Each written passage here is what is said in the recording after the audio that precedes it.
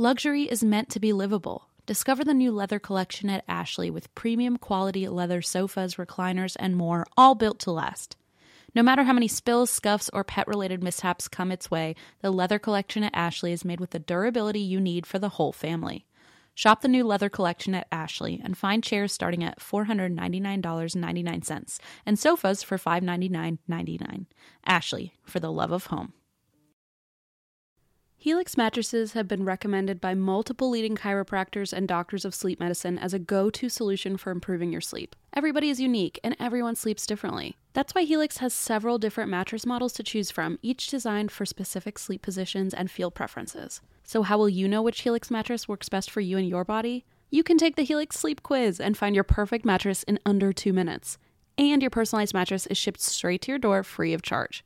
Helix knows there's no better way to test out a new mattress than by sleeping on it in your own home. That's why they offer a 100-night trial and a 10 to 15-year warranty to try out your new Helix mattress.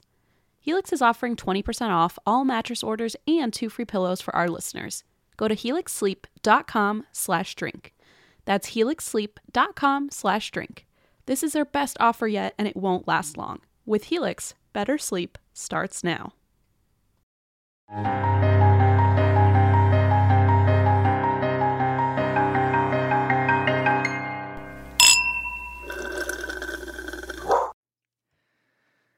Oh, Christine. What did I do now? You did nothing, but it is a whole new year, and it is. I don't know. Here I go, actively trying not to comment about what's to come because we both know I'm the worst predictor, or somehow I conjure things. So, good or bad, here's a new year. Period. Does this come out? When does this come out? It's either the first or second week of the new year, I think. Yeah, I thought we already did the New Year episode, but I could be wrong. No, 308 was Christmas, homie. Oh, wait, really? No, 307 was Christmas. So now we're 309. Are we 2 weeks into the new year? Yeah, this one comes out the 8th. So we already did an episode that comes out the 1st of January, and we didn't even talk about it. Sure.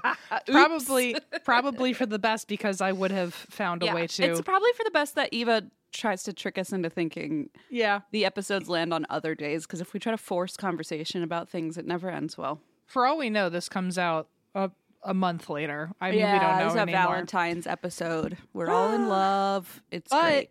That does mean that it's now been several weeks since we re-announced that we're going back on tour. Okay, that was why I drink this week. Thanks a lot.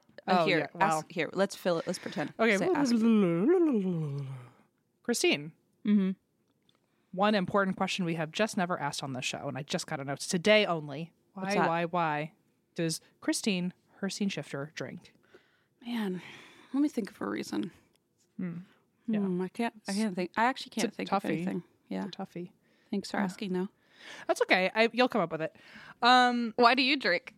I drink because we're going on tour not next week. I hope not next week. No. Stop it. Next month. We're going back on tour. We are recording this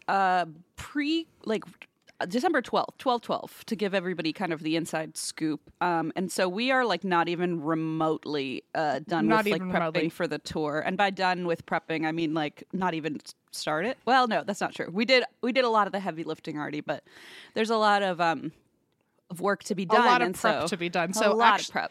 Well, if you noticed, Christine, before we recorded, I said, I have to go get a drink. And that also meant I had to get a Xanax, because I remembered instantly that we were going to talk about something that in this exact moment as we're recording, we have no script written. We have nothing. And it's on me currently, because I guess now we can openly talk about our show format, right? Or that's true. Fuck yeah, let's do it. Oh my God, Em has not let me talk about this for years, okay? And I'm so ready.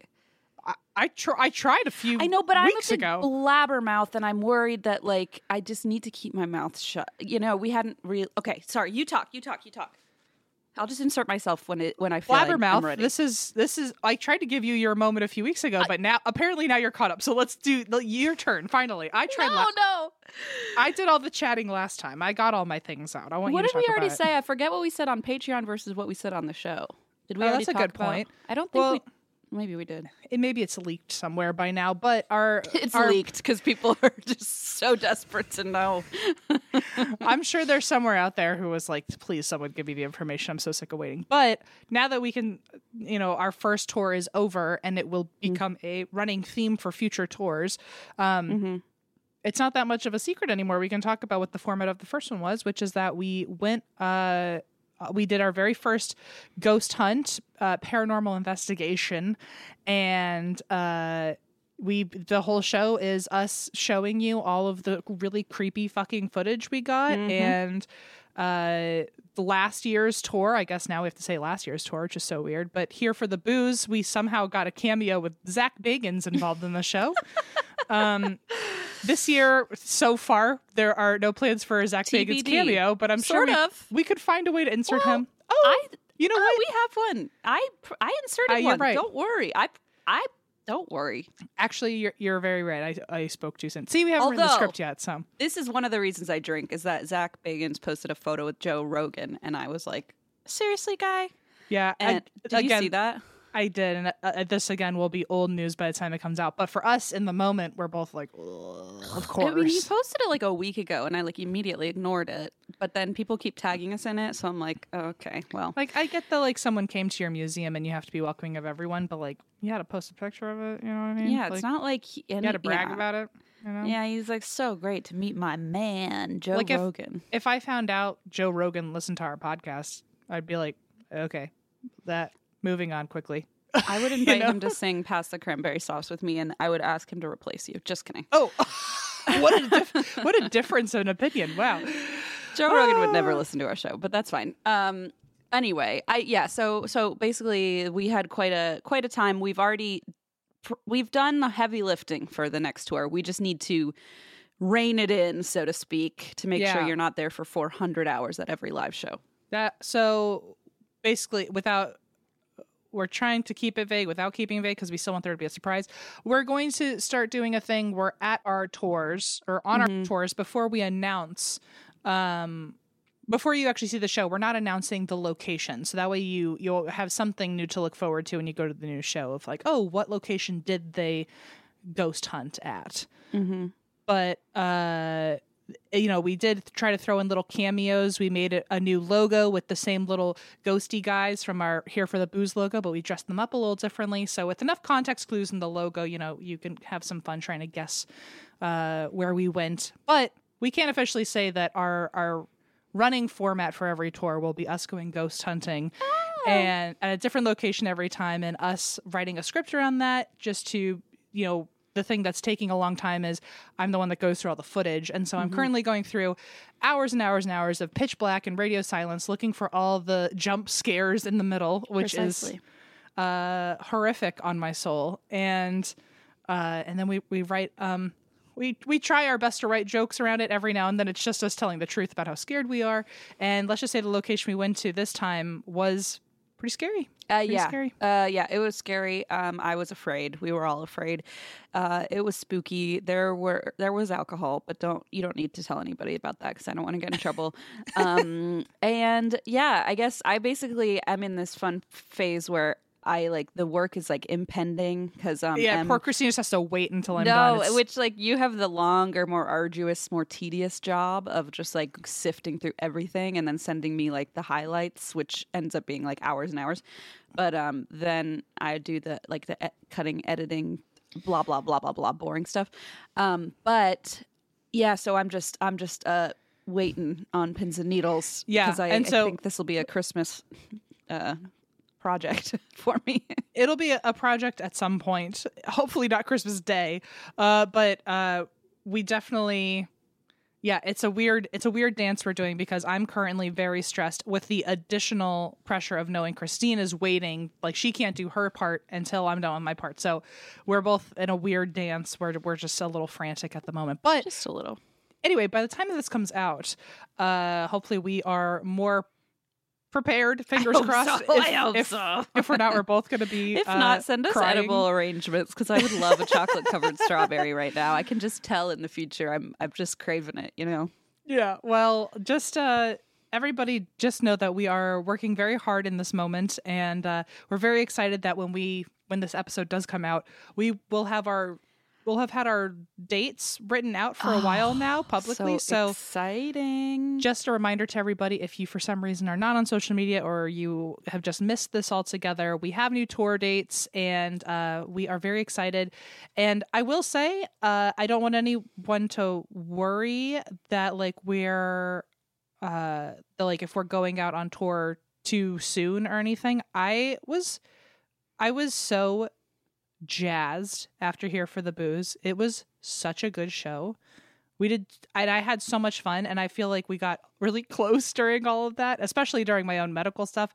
So when we first thought about going back on tour, we were both worried that maybe we needed some time off or something, but I like could not be more excited to go back out, especially now that like I've got my meds figured out and like I'm just so excited to go back on tour with you. I want you to keep worrying everybody because I like that like maybe that means I get more edible arrangements, but but that aside, yes, I didn't mean to steal your food thunder. You're really like stepping in my zone here where I'm hungry, but anyway, no, I'm very excited. We're just amped because we loved our last tour so much, but like it's also really exciting to come up with like a new one. And a lot of people are asking in the comments like, oh, is this the same thing? No, this what we announced on Instagram, the new shows, the new tour dates, that's something we haven't even seen yet. So you have definitely not seen it.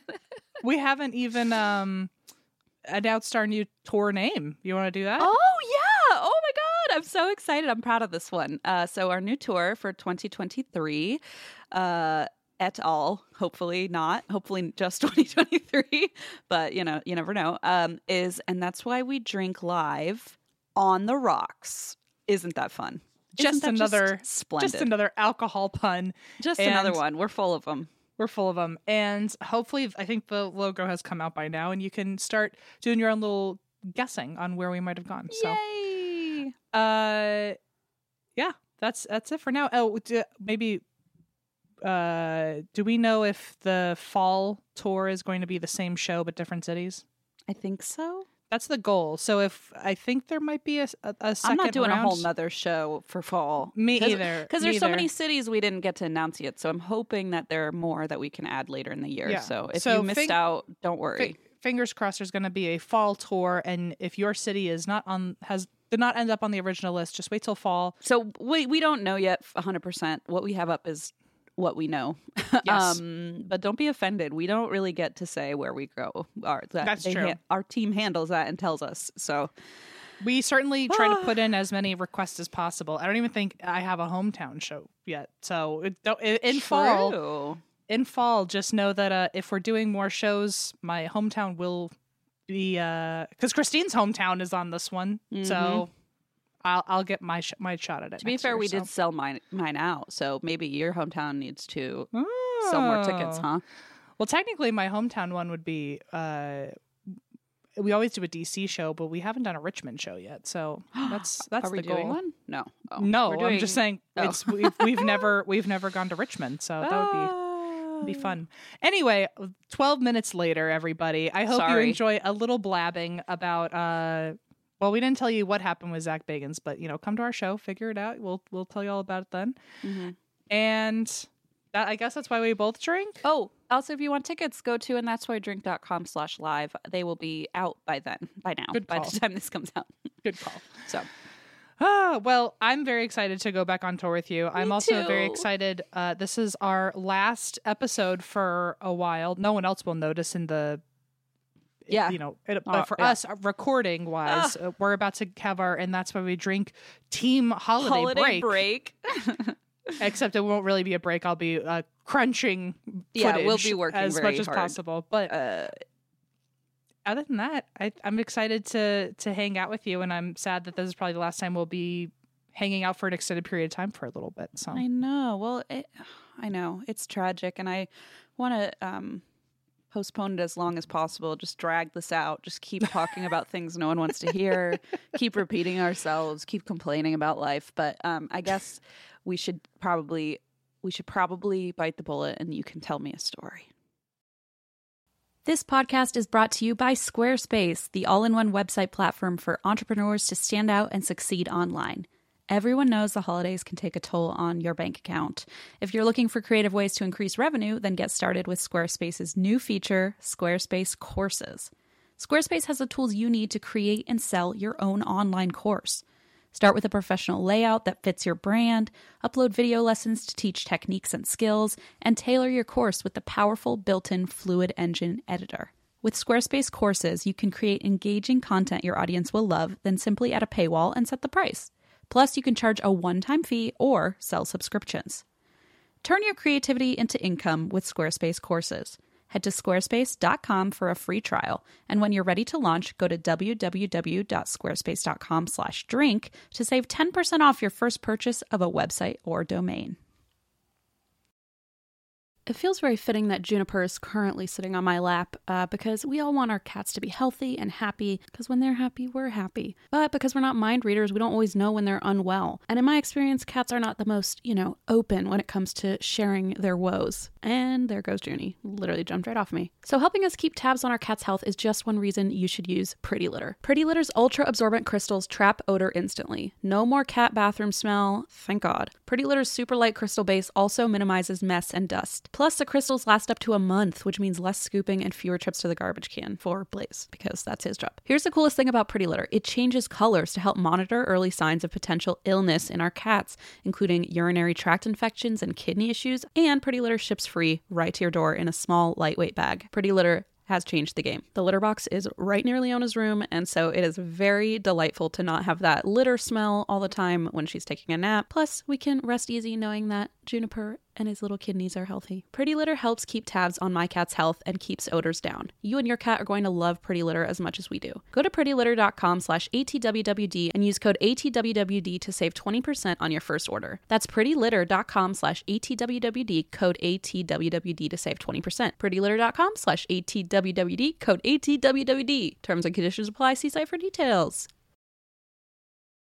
I can tell you a UFO story if you'd like. Please! Yay! Yay! Okay, so speaking of hometowns, this is a story from my college town, or near my college town. So this is the story of Terrell Copeland. And Terrell grew up in Suffolk, Virginia, which I went to school in Newport News. They are of the Hampton Roads of Virginia, and they're very nearby. Okay. And so he grew up in Suffolk, and in 2000 he graduated from high school and joined the Marines pretty much immediately. In 1997, 3 years earlier, he was 15 and he had his very first UFO encounter. So it started even before he joined a place where he'd be engaging with military aircraft. Right. So he was stationed at Northwest Naval Base in Chesapeake, also very close by, where he continued having very strange encounters. So because of his military training, Terrell says that it gave him the ability to observe carefully, especially in the nighttime sky. And he also said that in the Marines, he saw aircraft all the time that civilians wouldn't. So he knows the difference between commercial and military aircraft. Just Makes throwing sense. It out there now. This man knew what he was talking about when it came to planes. So one night he's working outside by himself and he sees a UFO in the sky, and it's only 100 feet away. No. Which it's too close. It's certainly too close. They need that bumper sticker that says, if you can read this, it's too close. Which, by the way, I was just telling my brother on an episode of Beachy Sandy that I am always guilty of that because I'm like, I want to know what it says. And then I just keep inching closer. And then it's like, if you can read this. And I'm like, then don't put it on your car because I want to know what it says. Do you have a personal favorite bumper sticker? Oh, no. I used to have one that I loved, which just said 0.0 in the same format of like all the people who run races and put like how many kilometers they run, on their car. So I had a 0.0. I think that was my favorite. I felt like it really encompassed all of me in one sticker. That's fair. That's a good one. Yeah. My favorite is the one you got me for my birthday a few years ago. Do you know what that one is? I'm going to Waffle House. Is that it? Yeah.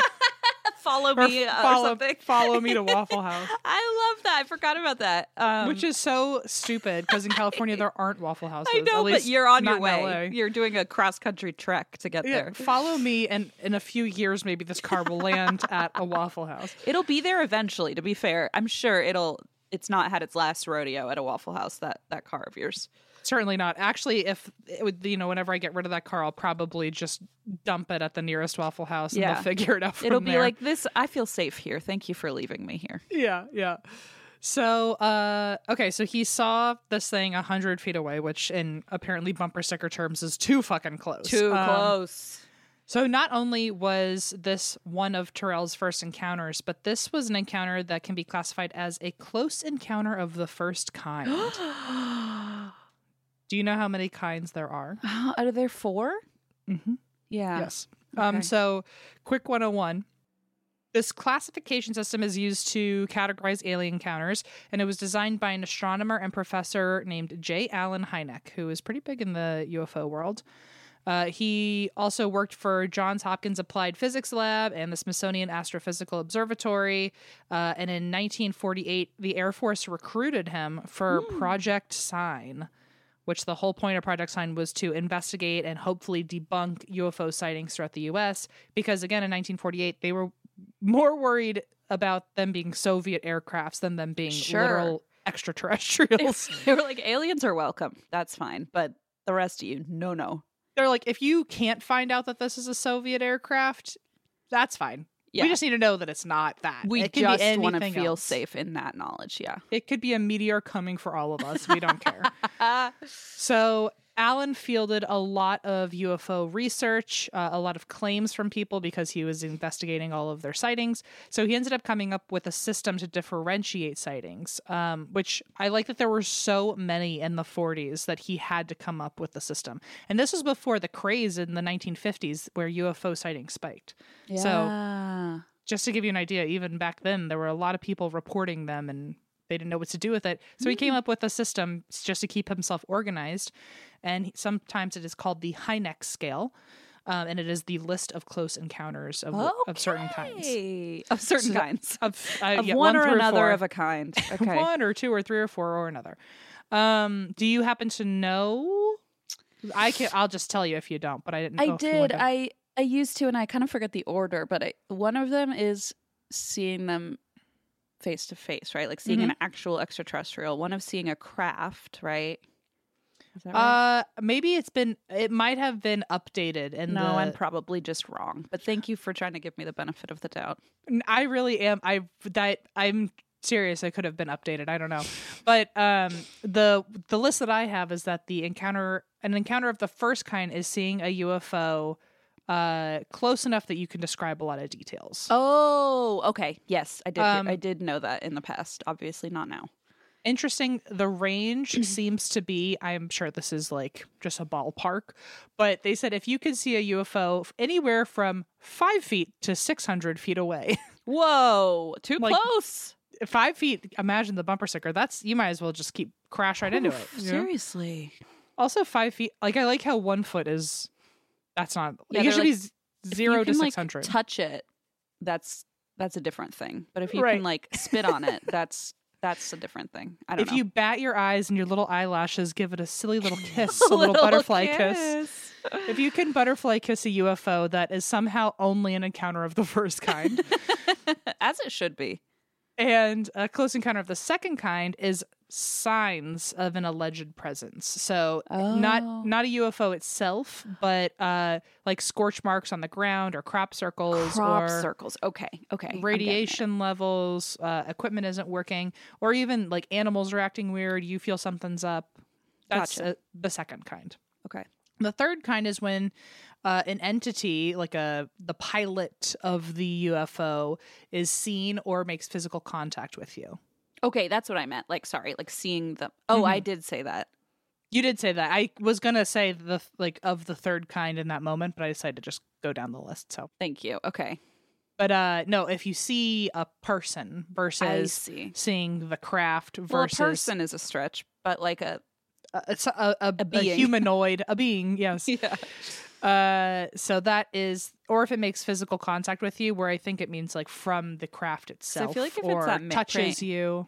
Praying mantis guy, he's like, I'm not a fucking human. How dare you? Yeah, and if the praying mantis, just an example, because you would think it would be two different kinds if you see the praying mantis creature versus if he gives you little butterfly kisses. But apparently that's the same. They're the same. They're still wow. So you could be like, oh, I got to second base with that alien guy, but like nobody can really know what you mean. Right. You're just implying. Yeah. Like it's like saying you hooked up, and it's like, well, what is that even really? At what mean? level? Yeah. Yeah.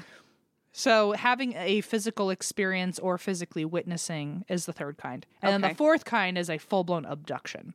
Oh, okay. I was wondering if that was on there, but I thought surely not. Well, they had to add it later. They had to add the fourth kind because I guess now there's such a thing as abductions. Escalated. The praying mantis butterfly kissed you and then I guess took it too far, said, let's go back to my place. You know?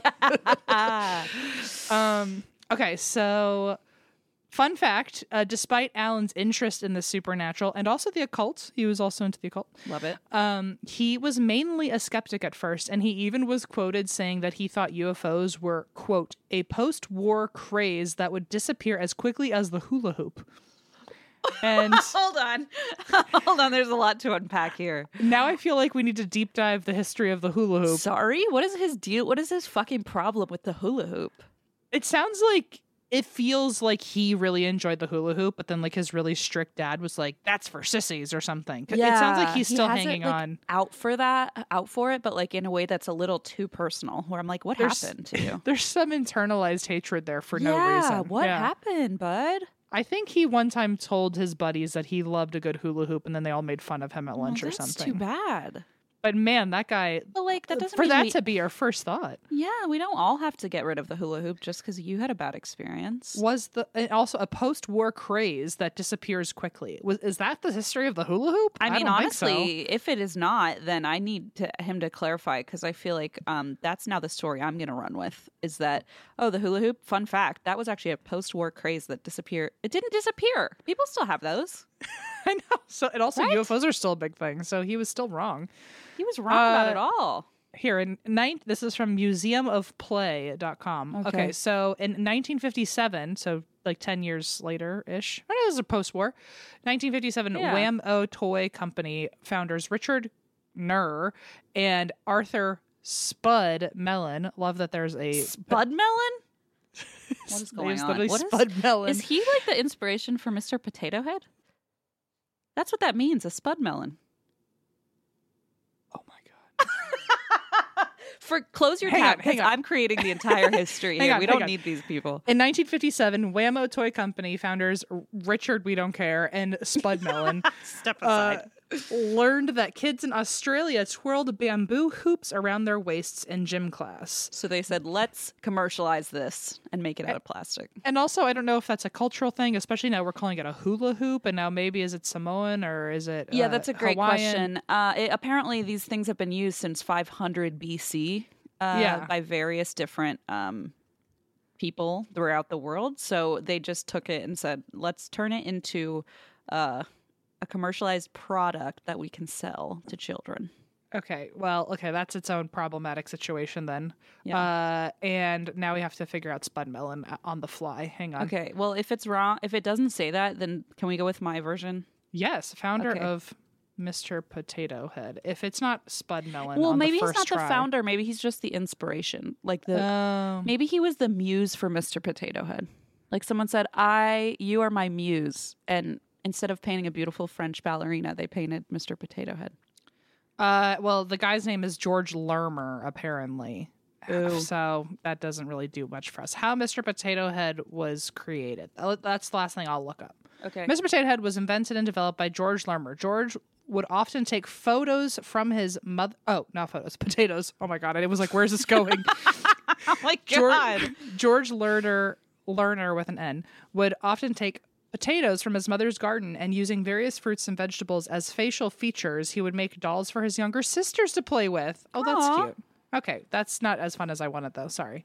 I wanted Spud Melon to make an appearance. Honestly, I hope Mr. Spud Melon sued just for the sake of, like, you know, this is my namesake kind of thing. Like, that's my alias. Why would you take my likeness? Yeah, that's my likeness. And it's so weird because, like, he actually did have, like, a giant red bulbous nose and, like, pink ears that stuck out. And they were also, like... his ears and hands would just fall off. They would just come off sometimes, and it was like, and then they'd be placed in the wrong spot. But like, so he was like, well, this is a little too coincidental that this thing is basically a thesaurus of me, like my name, a thesaurus. You translated my name into different words, and then it looks exactly like me. Like, I think nowadays this person would get compensation. He's entitled to compensation for sure. I feel like in the middle of that courtroom, all of a sudden, like his ass fell out, and a bunch of his own body parts came toppling down, and he went, "This is proof, Your Honor." Yeah, and then the jury all gasped, and they came back with a verdict in like 4 minutes, you know. So honestly, like wow. I can't believe we figured this out. I almost had a palpitation just now, just thinking this. Oh, no. I almost literally died from laughing so hard. Well, I did. Honestly, I just felt my chest cavity collapse. Nothing else would make me as happy as that. If I ever died from laughing too hard at one of your jokes, just like imagine the Roger Rabbit scene where like my soul is leaving and I can't figure it out. Imagine me at your funeral giving the eulogy and being like, I guess you've all figured out how hilarious I am. I could only imagine at that funeral you would take the stage just to go, I should probably step down. I don't want to kill anyone else. We don't need a double homicide. What a spiral we've taken. Fun fact, fucking Spud Melon also invented the Frisbee. No, he didn't. Did he also steal that from like an ancient tribal civilization, just like fucking hula hoop? I mean, I would imagine if he's getting the hula hoop as inspiration from Australia, like the Frisbee seems a lot like it's like a boomerang, like a broken boomerang. Yeah, it just doesn't ever come back. Boomerang. Also, he come back. He also invented the Super Ball and the instant fish, which is apparently cool. It says duds such as the instant fish. I'm really upset that that's a dud. I want to bring it back. Instant fish toy. Is that the thing where you hold it in your hand? No, that's not it. I want to know why there wasn't an article put out called Spud Makes a Dud. Oh, Spud's Duds. That's my new blog. Oh, good. Instant fish. SpudsDuds.angelfire.com. No, wait, it's not the thing. I've never seen this before. They hatch right before your eyes. Ah, what? Ew, look at it. Instant fish. This? Ew, what is happening? Oh my God. Wow, talk about a spiral we could go down very quickly. Do you see the box? The blue thing? Unbelievable. Real live instant fish with tropical aquarium by Whammo. This sounds like the most dystopian thing I've ever heard of. It looks dystopian. Yeah, it does. It does. All right. Well, Spud, obviously, you know, we can't win every time. You know, you had 3 massive successes. You had a dud. It's okay. It's okay. They were, oh no. Oh my God. Okay, I'm going to tell you what they are. This is from MeTV.com. With the popularity of ant farms and sea monkeys, Whammo saw the need to jump on the trend of micro pets with instant fish. The idea was to sell a dry mud substitute riddled with the dormant eggs of African killifish. Oh my God. Added to water, in theory, the eggs would hatch and you had your own little aquarium. But the reality was much more like having clumps of mud in a bowl as the eggs wouldn't hatch. I gotta be honest. What is wrong with people? I gotta be honest. The concept, I don't know what happened because I don't think kids still do this anymore, but it was very much an 80s, 90s thing. Like, we fucking ate up the instant sea monkeys have your own pet at home thing. Careful what you're saying. You use the phrase, the idiom ate up, because I don't really feel like that's what we did, but in a metaphorical way, yes. Everybody I knew was obsessed with having sea monkeys, and like, wow, I gotta tell you, there was nothing more revolting to me as a child, and still, like, I was like, I'm not getting on that bandwagon. We had an ant farm. Well, I was also terrified of fish, remember? And so I thought, like, growing my own monster at home, that is like exactly my worst fear is inviting the monster into my house, and then they come to life, and now I'm shocked that they're going to attack me. So I totally understand that. I would not enjoy that either. I definitely had a gross. I definitely had an ant farm, but I didn't enjoy it, and also I always still felt kind of bad about it. I also I don't know enough about ant farms, but I also feel like as a parent, absolutely not would I give my child a box of insects that they could then just like drop do with what they will. Yeah, I don't and now think we've that's got fun. An infestation. Like especially if we already had cats and stuff, like that's enough of a pet. You don't need bugs. Yeah, that's like I think maybe I've just lived too long in a cockroach world where I feel like Can you imagine just giving someone a loose box of bugs and then just like how a child you don't get to be surprised when it doesn't go right. I dropped ours and it was terrible. They all died. Like what a horrible thing.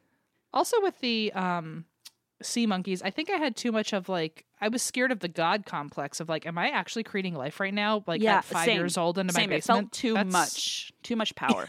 It's like the power. Good. What if they die? And I didn't even just to me. I didn't even buy this from a store and then it got sick. It's like, no, I created and killed them. Birthed this. Okay, that's a little far. But you know what I mean. No, but it's true. My head can't take it even now. They still sell them on Amazon. The derailing we've done in this episode is out of control. Step 2, instant live eggs. Why? Stop. That sounds like a Jurassic Park situation to me. All right. Thanks for listening, everyone. This isn't That's Why You Drink. We're going to go to therapy now. I think we need to all just take a breather and come back another time. Anyway, those are the 4 kinds of close encounters. I would argue that sea monkey encounter or live fish, African killifish encounters are 0.5, too way far. Or which one's the closest one? The first kind? Oh, the closest. Can you imagine a little sea monkey giving you butterfly kisses? Yeah, no, thank you. They have creepy little spines. Okay, so spines? Close encounter. I don't know. The 5th kind, is that what it would be? It would be the 5th kind. So these are the 5th, 6th, sure, and 7th is the ant farm. Okay, got it. This guy's rolling over in his grave. He's like, I should have never said that fucking hula hoop thing. That's all it took. He already had to live with the extended popularity of the hula hoop. Right. He already had to live with that failure. Yeah. Okay. So yeah, let's just say what I meant in that one bullet a half an hour ago was that he was a skeptic about UFOs. Gotcha. Perfect. And he became a believer. First of all, this is Alan Hynek, not the guy that I'm going to talk about that gets abducted. We're still on the guy who created the close encounter list. Okay.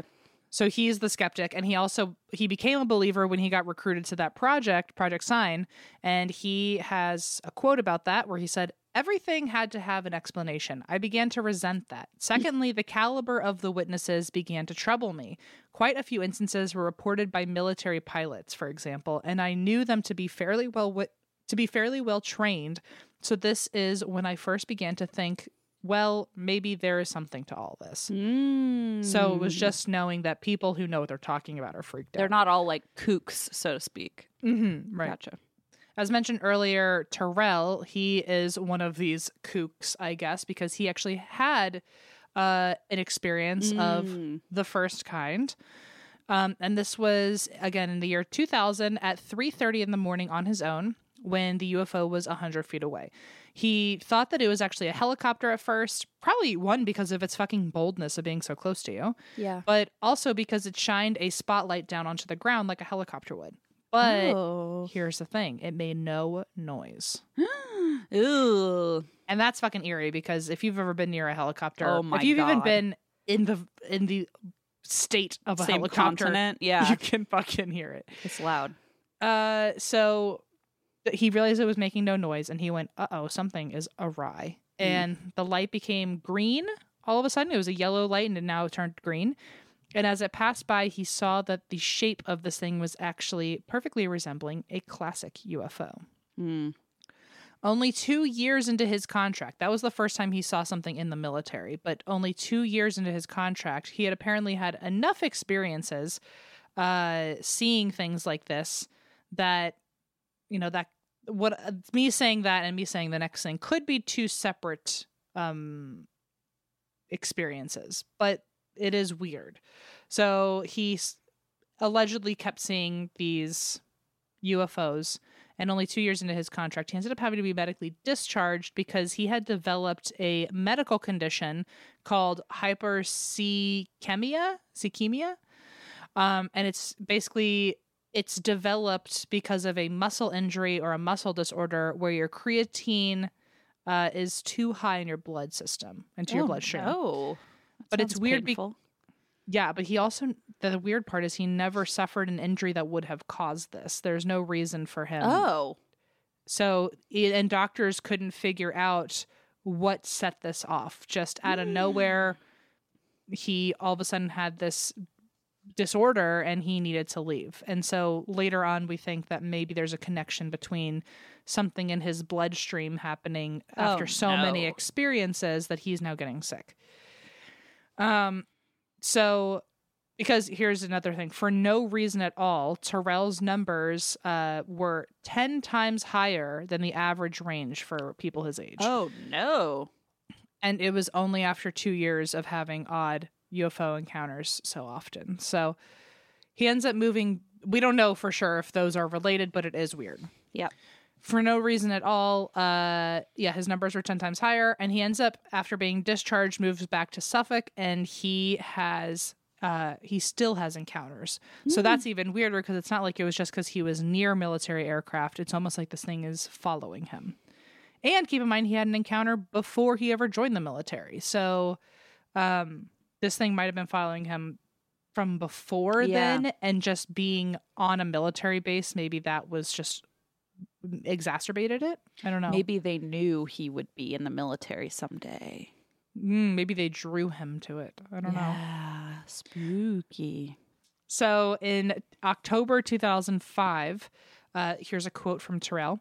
"The first time I saw a jet maneuvering around a ball of light," which at first he was seeing UFOs as balls of light, and it slowly turned into full-blown sightings of UFOs.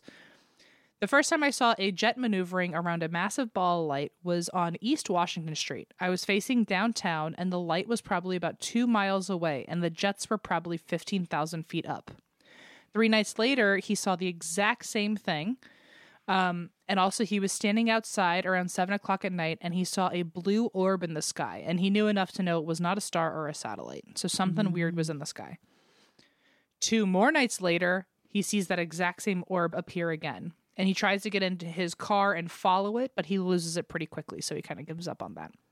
2 more nights later happens to be Halloween, and he sees the orb again just before midnight. So it keeps showing up in increments. Can't escape it. And it keeps showing up in like his location. So it could just be that he lived. I mean, Suffolk isn't far from, all of Hampton Roads, Virginia is known to be kind of a military spot. So, interesting. Okay. Because it's also relatively close as Norfolk, which is a big naval base, or also an Air Force base too. So it was very common in school that people ended up with military guys. It was like a very common thing. So he's just close enough to a base that he's seeing something, or maybe it's looking for him. I don't know. But either way, by Halloween, he's like, I'm ready to go chase this thing. And so he gets in his car, he brings his video camera with him, and he tries to follow it. And he realized, basically, he gets to the shopping area is where he stops chasing it. And at the shopping area, he sees a second orb appear. So now he sees 2 of these things, and he realizes that the orbs were actually lights on a massive UFO hovering above him. Oh, no. And the UFO itself was bigger than the entire shopping center he was parked next to. Oh, no. So the UFO happened to be triangle-shaped, and it was only 500 feet above him, aka this is another close encounter of the first kind. And at first he thought it was a stealth bomber because he had seen that aircraft in the military, and it has a very iconic triangular shape. But he did say, he said it was bigger than a fucking shopping center. He was like, this is much bigger than any stealth bomb that's ever existed. So his exact quote is, "I was not prepared for what I saw. The light had been an illusion. At first, I thought it was just a stealth bomber, but I realized a stealth wasn't that big." Oh, God. He said that the UFO moved really slowly around the shopping center, and it took about 7 minutes to get across the parking lot. Which, like, if it's bigger than the shopping center from tip to tip, it took 7 minutes to get across the parking lot. It sounds like a blimp, like it's just kind of floating along. Yeah, that's so eerie. Gives me so eerie. And then it takes off and flies away. So since that night, Terrell has said that similar UFO experiences have happened to him. He's even claimed to see that UFO multiple times. And that's when he feels like it began to take more of an interest in him. Oh, no. Oh, I'd be like, no, I'm not that interesting. Yeah, I know. I'd be Move like, on. No. I'm the last person you want to observe. Just go look in the JCPenney over there. I'm sure you could find someone else. More intriguing. We just talked about Kohl's Cash. Go We did. learn about that. I was like, that was us, right? Yeah, we did talk about Kohl's Cash in the listeners episode. So although most of the sightings were near or at his apartment, Terrell says that UFOs also would, quote, use large waterways to hide in around landfills all over. Well, okay. I mean, I'm not going near any landfills, so that's good. Not anymore. Not anymore, certainly. But around to hide in waterways, that's creepy. I guess. I also, like, I don't know what if it's bigger than a shopping center and you could only see it 500 feet in the sky, does that mean it had like a cloaking thing before? That's what I'm wondering. Like, was it just trying to get you to see it, and that's why it must have been, because how would something without the power of invisibility or growing rapidly in size, like how did you only see it at 500 feet when it should have come from the fucking sky and a million people would have seen it coming down? So odd. So maybe there's some sort of power that to just get you to see it or something. Yeah, maybe. Like, it only wants to be seen when it wants to be seen. I don't know. Mm. So Terrell says that the UFOs he's seen have ranged from balls of light to elliptical objects. Also the triangle-shaped one, like what he thought was the stealth bomber. And 2 years later, in 2007, Terrell has a weird feeling that something is outside. Oh, no. Don't check.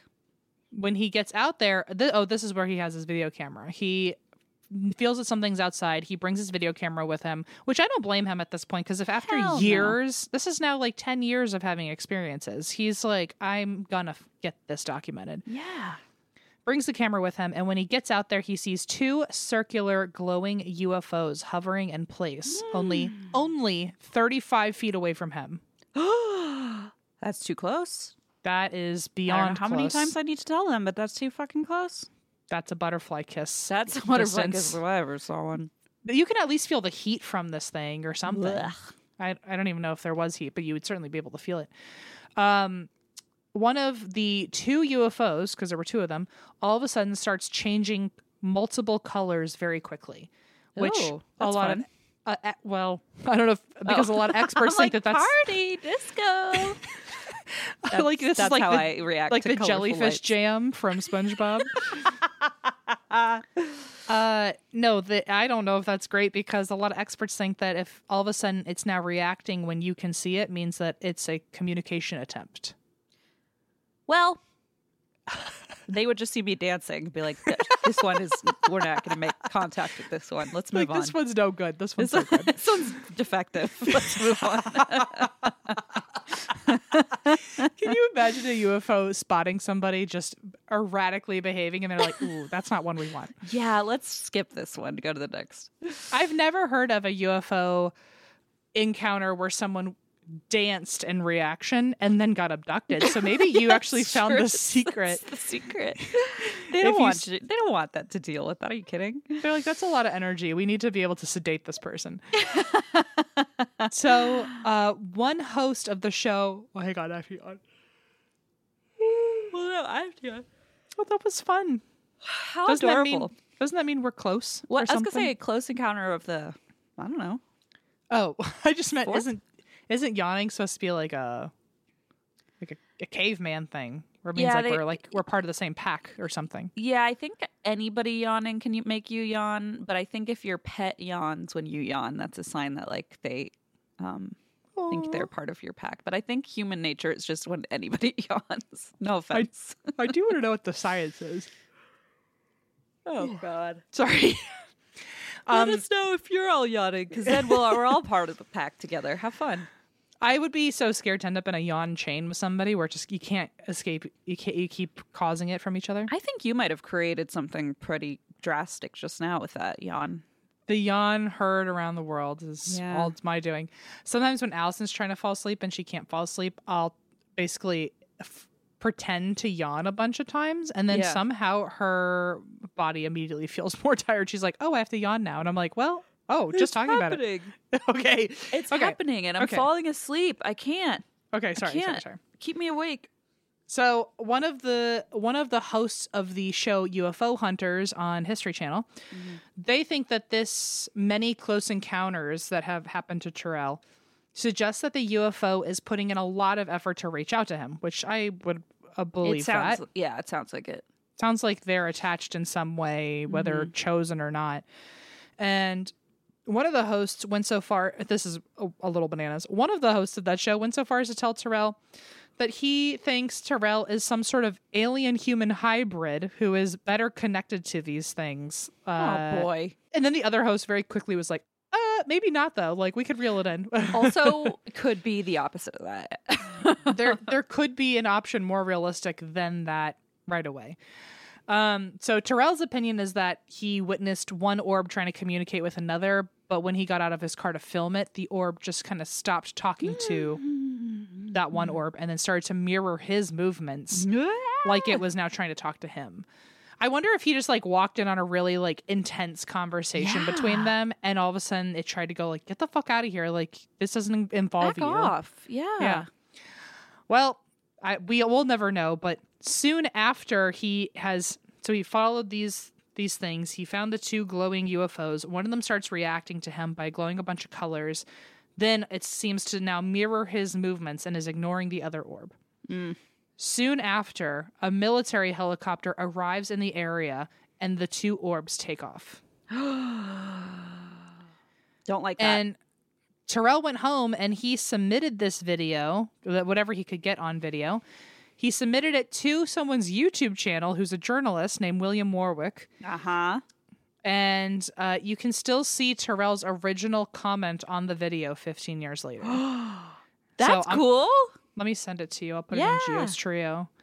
His username is VA Wolf, WULF. 15 years ago, wow.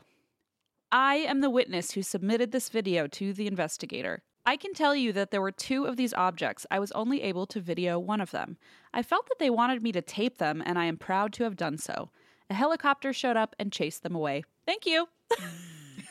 Thank you. Thank you. I like that. I mean, truly, I think 15 years ago, that was the YouTube etiquette to go, thank you for having me. Very polite. I love that he said that he thinks they wanted him to film them, which is so spooky. It is, because now it almost feels like he's seen enough of these things that he almost feels connected. Like he or knows that what they're thinking he can from that understand far away. them. Ugh. Yeah. Anyway, soon after that video got submitted to the YouTube channel, Terrell says that a mysterious person showed up at his home. Yeah, see, that scares me. That's a Men in Black shit. Which, again, I think 15 years ago, we didn't know the power of the internet, and he maybe thought, like, oh, look at this cool thing. He didn't know, like, you better keep that shit to yourself. Yeah, and not blast it on the internet. And it wasn't even, like, his YouTube channel. Like, he just commented, like, oh, that's my video. And they were like, it is? Which is creepy again, because 15 years ago, you wouldn't think you could just look at someone's handle in a comment on YouTube and find their home. I mean, I could, but like maybe not the FBI or the CIA. Them certainly not. Yeah, right. Okay, yeah. Well, Christine, I do feel so bad for you because in another world, you were just destined for the CIA. I took you away from that. You know, no, you didn't. I really actually after school was going to apply to the CIA. That's not a joke, but I just know that I can't keep my mouth shut. As you know, as I've already said, I'm a blabbermouth. I did apply to the CIA in college. They recruited people. And because I was in DC too. So I was like, oh my gosh, I'm going to apply. And then they were like, well, by the way, especially because they require a second language. And I was like, oh, that's why I didn't get in. Well, I speak a second. That's the only reason, right? Mm-hmm. Well, okay. That's the only reason they formally gave me. But yeah, they said that you have to give up your other citizenship, and I'm like, nah, I think I'm gonna keep that one on the back burner just in case I need it. And then I like how you turned them down. I don't think I turned them down. I just was like talking to the recruiters, and they were like, just so you know, you're gonna have to. And I was like, nah, because like, and nowadays I think we can all understand the importance of keeping your second citizenship in a different continent. You would be like, oh, I fucked up. Oopsie. Yeah. So I'm just kind of glad that I still have that. But anyway. Well. Anyway, this guy shows up to his house and says he's a military contractor, which can't be good. Mm-mm. The day that happens, because of something I report on this show, I'll be like, okay, just don't hurt me. I was like, you win. Christina and I have said multiple times, and Eva's included in this, that we do have a blind loyalty to each other of... We've even told Eva, like, if we're at a show, we're about to go on, or even if we're in the middle of our show, if you come out on stage and say, we have to leave right now, no questions asked, we would leave. Like, we're leaving. We have enough trust with each other that Absolutely. If something were to happen, I don't need to know questions, I'll ask later. No. And I do feel like if I told you the show has to be done, we're done. We can't ever record another episode. I'd be like, just trust me on this. I don't want to rope you at anything. You'd be like, okay, got it. And just know it would probably be for a situation like this. Yeah, and to be fair, I would be so nosy. That would be the only reason I needed to know why. Like, I would need to know why. But it's only because I'm nosy. I would believe you 100%. I would cancel the show. But then I would be like, but now you got to let me in on the gossip. Yeah, well, just know if the show ever is randomly canceled, it's because a military contractor or a poltergeist came to our show. Either one is equally dangerous in my mind. So yeah, I feel like if that happens, somebody like come check on us, or send an edible arrangement, I guess. Wellness check is totally fine. Yeah. Yeah, wellness check will be great. Thanks. So anyway, this guy shows up, says he's a military contractor, and he asks Terrell if he is ready to learn the truth. Which no, thanks. I'm good. I gotta say, this is where I kind of feel like the story can't be real, because why would any government person just come up and be like, would you like to be clued in on what's going on? But I feel like that is such a move to say when you're actually going to tell them a lie. Like, you're like, I'm going to tell you what's really going on, but then like tell them a lie so that they think they know. You know what I mean? I feel like that's a good bluff, like a red herring. I also don't know, like, maybe because it was so long ago, maybe like maybe he was more willing to share that information. I don't have no idea. So is it actually, well, I guess you're about to tell me. So basically all the truth, the whole conversation kind of just leads to the fact that the guy says the US government has a relationship with extraterrestrials. But like, why would you go to a random person's house and say that? Yeah. When like it was a comment on a YouTube video, and like maybe he really was accidentally stepping into something where they needed to cover it up. I mean, maybe they knew more than that. Maybe they knew he had all these other videos. Maybe they knew that he was being visited by these crafts. But also, you can still see the YouTube comment today. Wouldn't they have taken that down? Yeah, probably. Huh? Like this is the part I am confused. It's very odd. About. I mean, maybe they have some reason that we just don't get. Yeah, this is certainly the part I wish I could give people more information on. But like, why wouldn't the military just delete that comment? It's kind of odd. You're totally right. Or like leave some sort of ominous warning of like, don't continue this chase or something. But doesn't he get more involved now? Like, maybe they wanted. I don't know. I can't figure it out. I can't figure it out either, because that's kind of the end of that part of the story. Okay. So that's the part I need more context on. Okay. But then again, maybe I don't want the context because I don't want a military contractor coming and apparently telling me while leaving this episode up that something's going on. Yeah, no thanks. I have no idea. I truly wish I could give you guys more.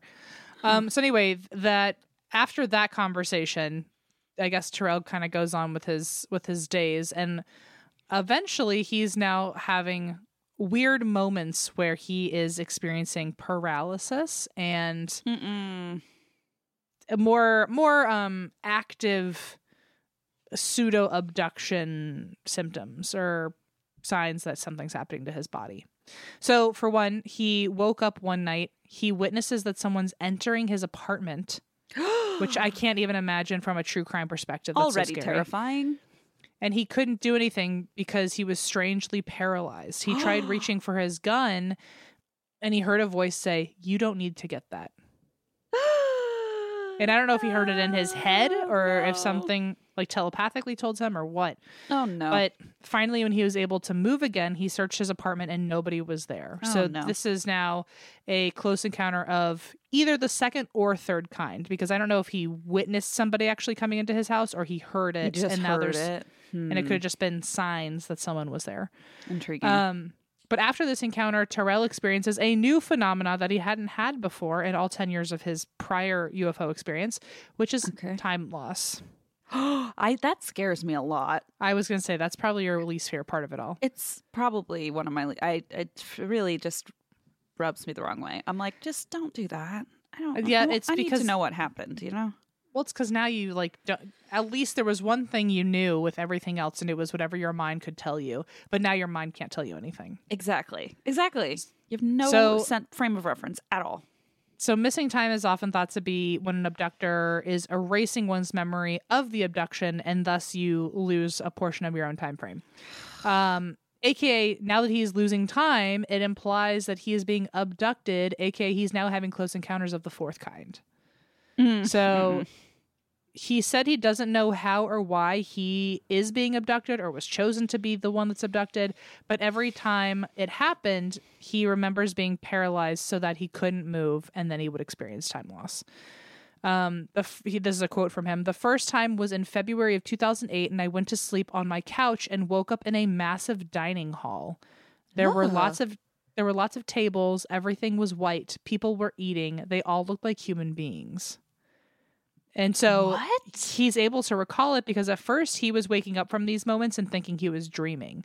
So it's interesting that he was experiencing time loss, but he wasn't totally losing his memory. Which I feel like that's really weird. I feel like that's a new thing that I hadn't heard of before, where you can remember it. Oh, wait, I have heard something similar. I don't know if this is the same thing, but implanted memories where they try to make you feel like you are doing something different, but it's not quite right. I've heard that with abductions in cars, for example, when they come back and they're the time has skipped and they have a weird memory of something that going to a weird building that sold Christmas decorations, and they're like, what? It was July. They just put a weird memory in your mind that didn't actually happen. It's like Black-Eyed Kids, not level knowledge, trying to make you think something else happened. Oh, I think it's called masking. And it's the idea that you think you have a almost dreamlike memory of something, but it doesn't really make sense. But it sort of like fills in the gaps in your mind. Weird. It's gross. Well, sounds like that's what happened. Sounds like it.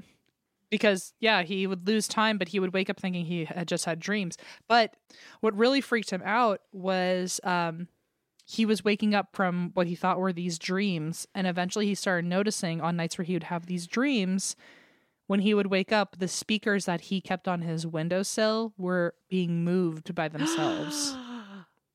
Ugh. And a quote from him is, "It's not something I would do. The only conclusion for me was that they brought me in and out through the window and placed the speakers back there."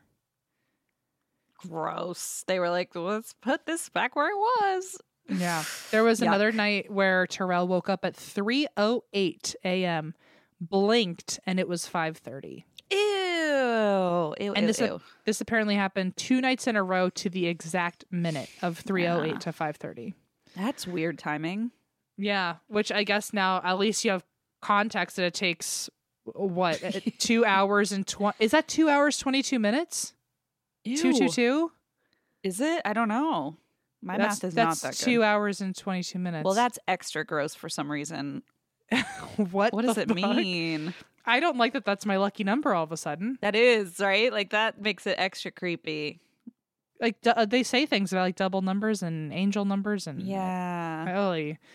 Well, Terrell struggled with all these experiences, obviously, and he did it alone for a long time because he feared judgment from his friends and family. And even coworkers. He worked at a naval base, or an Air Force base. He could have talked to the wrong person.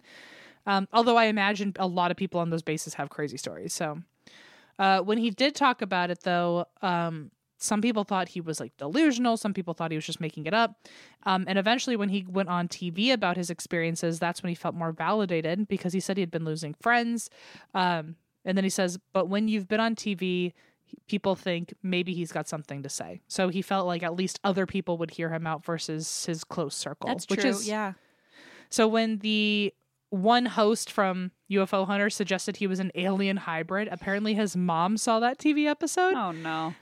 And then Terrell said, I expected her to lose it, but she didn't. She said there was always something strange about me, which is like so sad in a few ways, but also so creepy that like you would expect your own mother to freak out to that. But she was like, well, maybe they're onto something. Oh, well, I guess. Yeah, and I feel like I've definitely heard that idea that like people who, you've talked about that too, like people who have potential alien DNA or something that are being tracked or visited repeatedly. Yeah, Ooh, something's up. I don't like that. I mean, maybe she was also onto it years ahead and like just didn't want to admit it. Because remember, he was having encounters when he was 15. So yeah. One TV show actually, I think it was also UFO Hunters. I can't remember anymore. But they actually took Terrell's footage from that UFO that he got. They took that footage and compared it to another guy named Michael who also had footage that was nearly identical phenomena, but his was in Lake Erie. That's weird. And so Michael's experience where he filmed basically the same thing with the UFOs, one communicating with him and then helicopters coming in. And so he filmed that in a no-fly zone. And now they're wondering, like, why was it a no-fly zone? And it did happen to be near a nuclear power plant. So now the theory is one was near a power plant, one is within the vicinity of a military base. So maybe they both picked up on something that they shouldn't have picked up on. And also, it was a no-fly zone. It's not like it was any other aircraft. It was certainly something not of ours that was flying there. Yes. So even weirder, UFO Hunters ended up taking Terrell and Michael, and they brought them to Mass General for testing. Both of them had elevated levels of creatine and had that disorder, hypercalcemia. Oh my God. That's very weird. Like, if that's a coincidence, it's way too weird. Neither had a reason for their condition. Neither of them had a muscle injury or muscle weakness issues. That's creepy. So I guess, I don't know, if you think you've been abducted multiple times, go get your creatine checked out. Yeah. So Terrell has been covered by ABC's Primetime and also again on the History Channel. And when asked if he believes in aliens, which of course he does at this point, but he does remind us that, there's a quote, every culture talks about something coming from the sky. And he thinks that they're just really historical documents of aliens. So even like talking about in the Bible, he's like, oh no, they're probably aliens and we just don't know better. Terrell also said, we've been blessed to think that we're on the top of the proverbial food chain, but that is not the case. Two more quotes from Terrell. This one asking like how it's changed him. Terrell says, I just want to be a better person because I feel if someone from above took notice of me, then maybe I'm doing something right. And if I'm doing something right, maybe I can do it better. So that's a nice good way to look at it. That's a very nice way to look at it because I would not have that opinion. Yeah. And just to end on a bit of a creepier undertone, here is my final quote from Terrell. He was asked like kind of what he thinks is in store for him in his relationship with these beings. He said, they will reveal themselves and intervene in human affairs. We need to get off our high horses. People will not take the integration lightly. They're going to show themselves. Get ready. You want change? Change is coming. Oh no.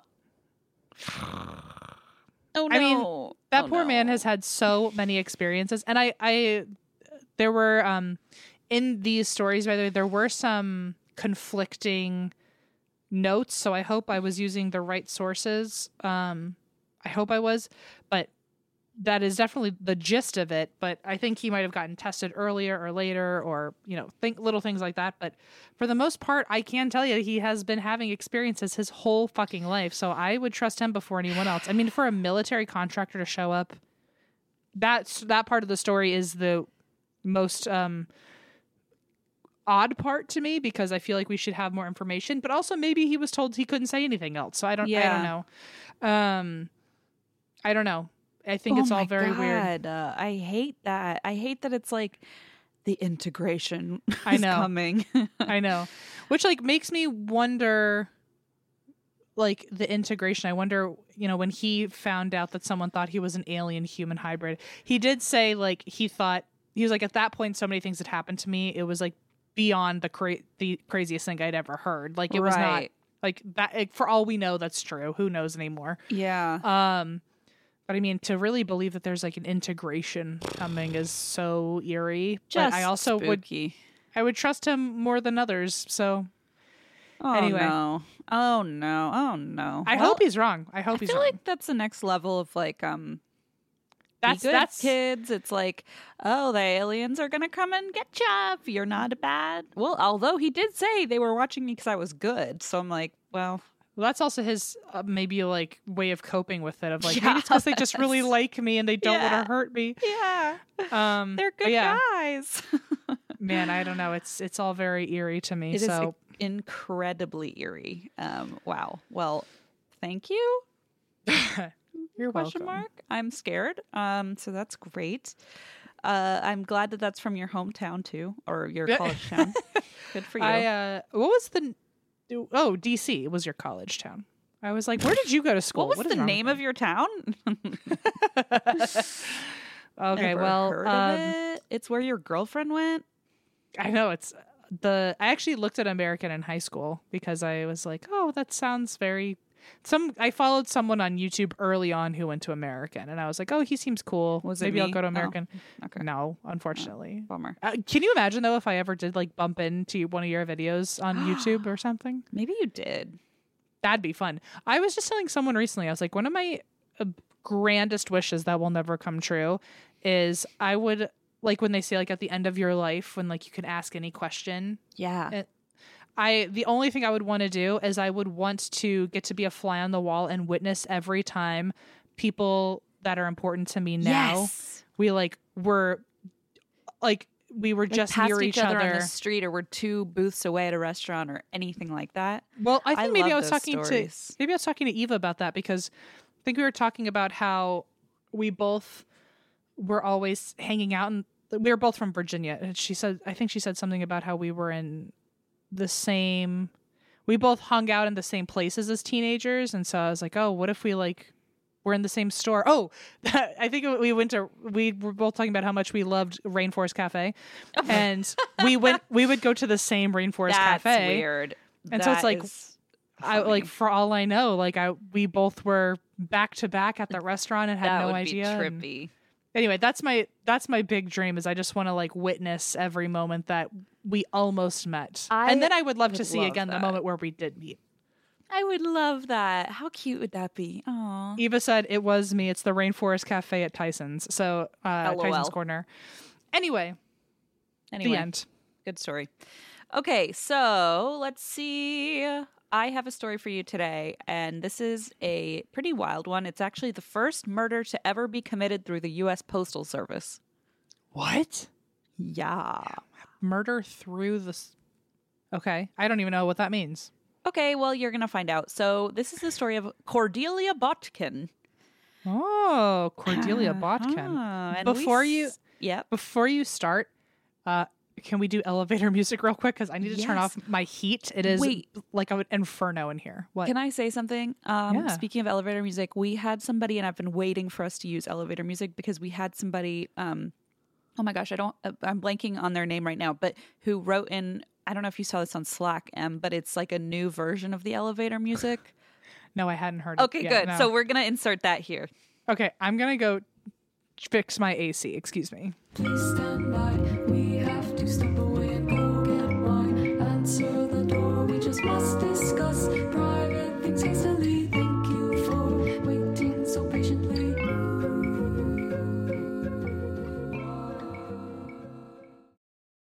Explore new possibilities, pleasure zones, and find your vibe at funlove.com. Funlove.com is a leading online retailer of sensual health and wellness products, offering a wide array of premier brands of toys, lingerie, and accessories. I know I've talked about it before, but we received the most lovely gift basket from Funlove. First of all, I didn't know what it was at first, and then when I pulled out a vibrator, I thought, oh boy, this is not your everyday fruit basket.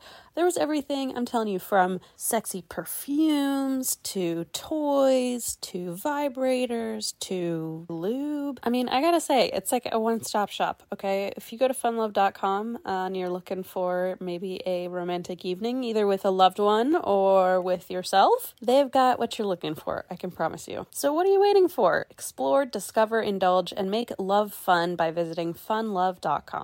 And if you live in Arizona or Colorado, check out one of their 18 store locations. Hey, maybe I'll stop by when I'm in town. And for a limited time, you can save 30% off your first order when you use the code DRINK at funlove.com. Head to funlove.com today and use code DRINK at checkout to save 30% off your first order.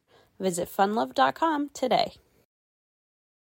This episode is brought to you by Progressive, where drivers who save by switching save nearly $750 on average. Plus, auto customers qualify for an average of 7 discounts. Quote now at Progressive.com to see if you could save. Progressive Casualty Insurance Company and Affiliates. National average 12-month savings of $744 by new customers surveyed who saved with Progressive between June 2022 and May 2023. Potential savings will vary. Discounts not available in all states and situations.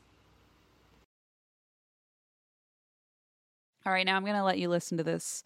I'm going to let you listen to this music now. I can't help but notice that you're also chewing, which means this was a double whammy break for you.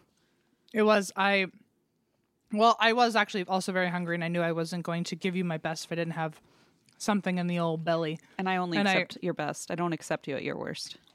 Mine. Well, you deserve my best, and you certainly take me for my worst. But I found another one of those. I'm still so obsessed with them. Those Public Goods chocolate almonds. Oh, yeah, you have a problem.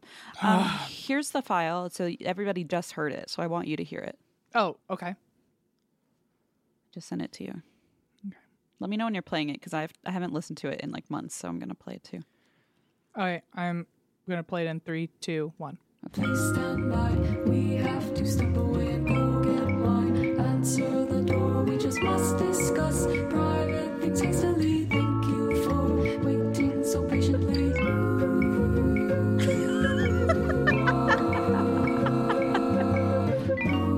This is incredible.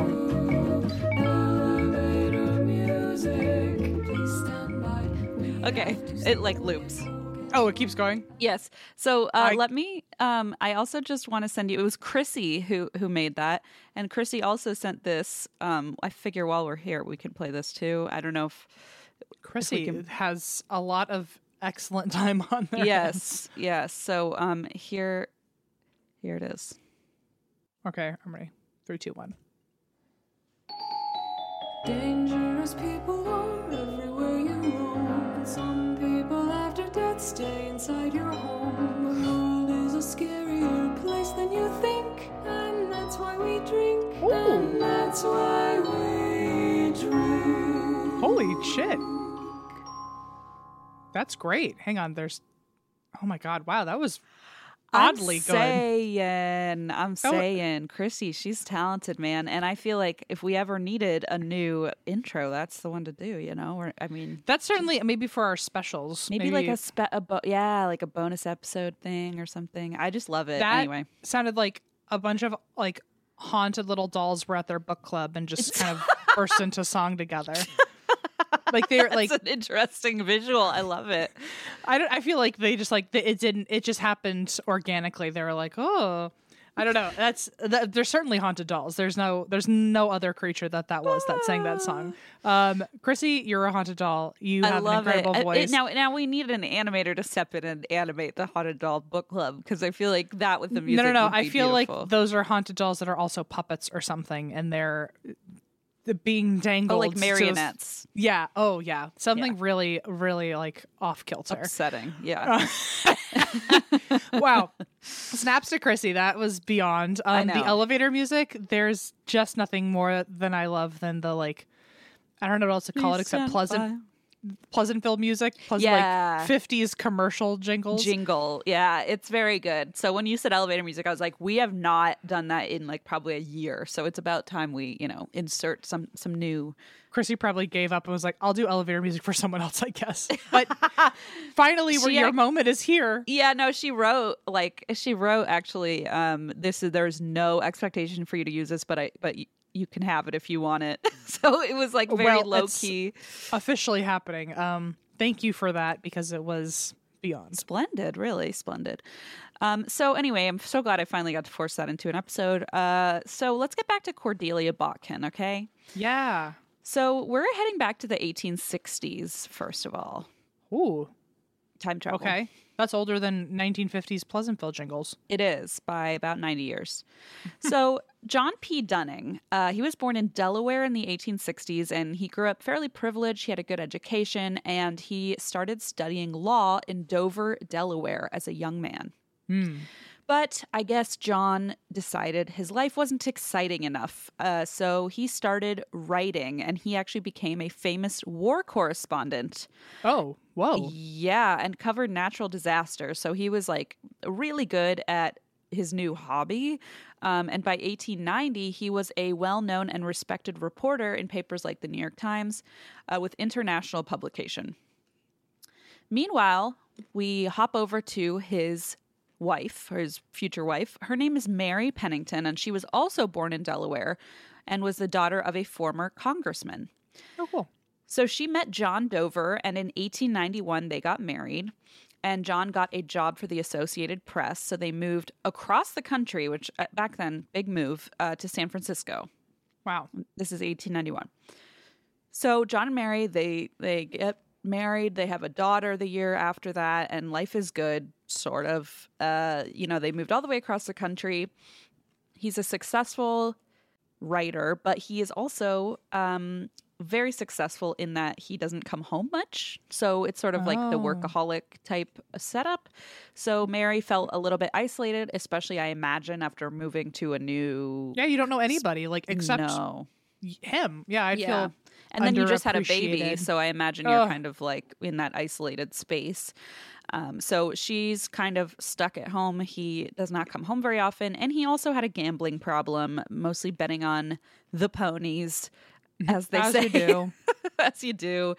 And unfortunately, he also had an alcohol dependency problem. So this is just all around a tough time for Mary. Yeah, he's going through it. She's going through it. Exactly. John was also bored. Remember when he got bored of being a lawyer and became a writer? And that seemed like a healthy move. Well, he also got bored and was prone to start affairs with people and cheat on his wife. Okay. So he just liked the adrenaline rush of cheating, as some do. And he was known to cheat pretty openly, so it wasn't even like that illicit. Damn. Yeah, he just kind of did it.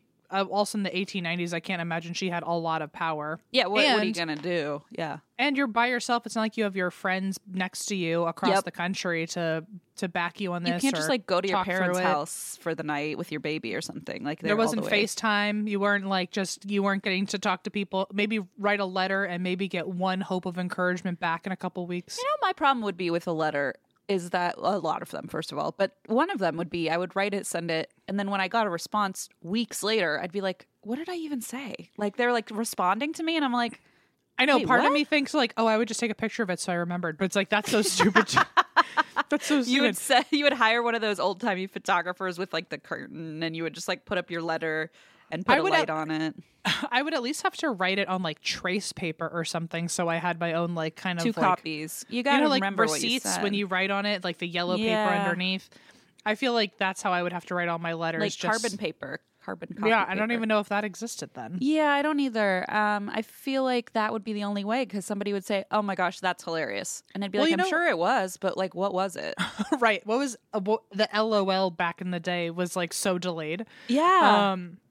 I also feel like if I wrote a letter and I was like pouring my guts out in it because I was so upset, and then it took a week to get sent, and then it probably took someone a couple days to get back to me and like write a letter, and then it took another week for it to get sent back.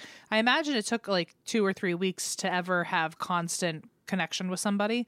And in those 2 or 3 weeks, I have gone through the emotional waves already. Yeah, like, I don't want to talk about it anymore. Or like I'm in a different part of my grief or my I've moved on in some way, and now your response is like not actually helping me in this moment. It's helping me from 2 weeks ago. Anger, and you're still like trying to calm my tears, and it's just not. It's not really working. It would almost feel condescending because like I would have moved on from the is everything going to be okay to like everything's going to be fine and I'm a bad bitch. And now I'm getting letters from people saying everything's going to be fine. You'll stick it out. I fucking know that. It's like I already did that. So look, I cut my bangs. And also there were no pictures back then, so people just had to trust you. I cut my bangs and it looks fucking great. Yeah, no matter what everyone here is saying. They wouldn't trust me. They'd be like, okay, sure. I wonder what the version of heartbreak was back then. Like, everyone says, oh, when you have a drastic haircut, something big has changed. Big life change. What was the big life change move of the time? Maybe writing a poem. You like buy a new petticoat. You know, one that shows your ankles. Oh no, well, you wouldn't go that far. I didn't mean it. That was too much. Whew, scared me. So anyway, he's cheating on her openly, and he is just not at home, and she's isolated and feeling stuck. He often took walks in Golden Gate Park, which wasn't far from where they lived. And one day he was riding his bike through the park and it broke. So he started walking it home. That's when he passed a woman sitting on a park bench who was apparently irresistible because he immediately began flirting with her and trying to strike up a conversation, be charming, get her interested. Meanwhile, his wife and infant child are waiting for him back home, but this is more pressing, okay, to talk to this woman. Of course. Her name was Cordelia Botkin, and she had been born in 1854 and was around 41 years old, so about a decade older than him. And she had had a husband named Welcome Botkin. I did have to verify that source a couple different places to make sure I was reading that correctly. His name was Welcome? Correct.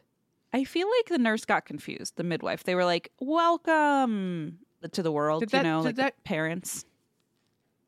Did that used to be a name, or is that some, like, was it a I don't know. One-time thing? I don't know. I'm saying I think they said welcome. And they said, okay. And then they already wrote it down. But like you said, they didn't have carbon paper, so it's too late. Welcome as a name. That's his name. And also, no, so I just looked it up now. The name Welcome is primarily a female name. Huh. That means welcome. Okay, well, that doesn't fucking help me. If it didn't, I'd be concerned. Oh, weird. I mean, I guess I've heard of like wells. Babynames.com says it means welcome guest. A welcome guest. Well, whatever. I'm gonna deep dive that later. Welcome. I would, if we're just picking salutations, I feel like you could name someone like Salutation. What up? Oh. Salutation. Sal. There you that go. Would work out. Okay. Yeah. So his name was Welcome. Very interesting. Welcome Botkin. They had been married in 1874 and had an adult son together named Beverly. Beverly Botkin, also super catchy. Love it. But it is catchy. The couple was estranged, and Welcome lived in Stockton, about 80 miles away. So Cordelia was on the lookout for a new man in her life when John's bicycle breaks, and out of a sitcom, he comes strolling past and just can't take his eyes off her. So she told John her last name was Curtis and that she was single. Sort of true. Sort of. Apparently, sparks flew because pretty immediately, Cordelia and John start a secret affair. And once again, when I say secret, it's really not that secret. Everybody kind of knew about it, including his wife, Mary. So I feel like maybe they were just more open back then. If you really don't have phones, like the information's going to take longer to get anywhere, unless word of mouth. And then you can just be like, oh, that's not true. Yeah, but I also feel like it was so much harder to hide something like that because you wouldn't just be you couldn't sneak around hanging. Well, you couldn't just be like seen with a person of the opposite sex and have it not be scandalous, you know? Oh, like, that's you true. You can't just go grab a coffee and be like, we're just friends. People would be like, why are you together with her ankle showing, you know? That's true. I guess I was thinking on the opposite side of like, without technology, you couldn't like make secret plans as easily. Oh, that's true too. You'd have to see each other so that you could arrange your next hangout. Mm-hmm. Intriguing. Another thing I'd like to be the fly on the wall for is like, how did people cheat back then? Yeah, I don't know. But Mary definitely knew, and she, about this time, had enough. And so she took her daughter back to Delaware, which I think is great. She moved back to the East Coast with the baby in the 1890s because she was like, I'm not going to stick around here and be embarrassed by my husband and his philandering ways. And I said, hell yeah, take the kid and go, you know? So, of course, with Mary out of the picture, John and Cordelia are now like 110% in on this affair. They're all lovey-dovey. People see them together at cafes, at restaurants, at horse races, at other public events. Now they just have no shame about this. John and Cordelia, you know, talk day in, day out. One day, John mentions how much his wife loves candy. And he also brought up her best friend in San Francisco, a woman named Mrs. Corbailey. So, you know, maybe strange to be talking about your estranged wife to your lover, but I don't Can you know. imagine getting I don't know, but I can't imagine finally really getting away with the fact that now I can be in a successful relationship with this person and still bringing up the awkwardness of my wife who left me because Remember of you. her? You met Mary, right? Oh, yeah, no, you didn't, because we were having a secret affair. Okay, right. Anyway, she loved Snickers. Anyway, what's her... Did I ever tell you what her favorite candy is? Oh, it's the cutest thing. Yeah. Big yikes. Okay, so he's telling her about like her friends and all this business, which I'm sure Cordelia didn't necessarily love. Meanwhile, Cordelia moves to a new building and John gets himself a room in the same building so that they can be closer to one another. Okay. But John is still gambling and he falls into extreme debt. At one point, he embezzles $4,000 from his workplace, the Associated Press, and the equivalent nowadays is $132,000. Oh, damn. Okay. So he embezzles this money from his workplace to pay his debts. So obviously they fired him. Mm-hmm. And now he's fired. He's still in debt. Despite his flaws, he and Cordelia are still together for quite a while. Cordelia is deeply invested, deeply in love with this new man in her life and finally has him to herself. And then John starts to get bored. Well, okay. Well, tale as old as time. Yeah.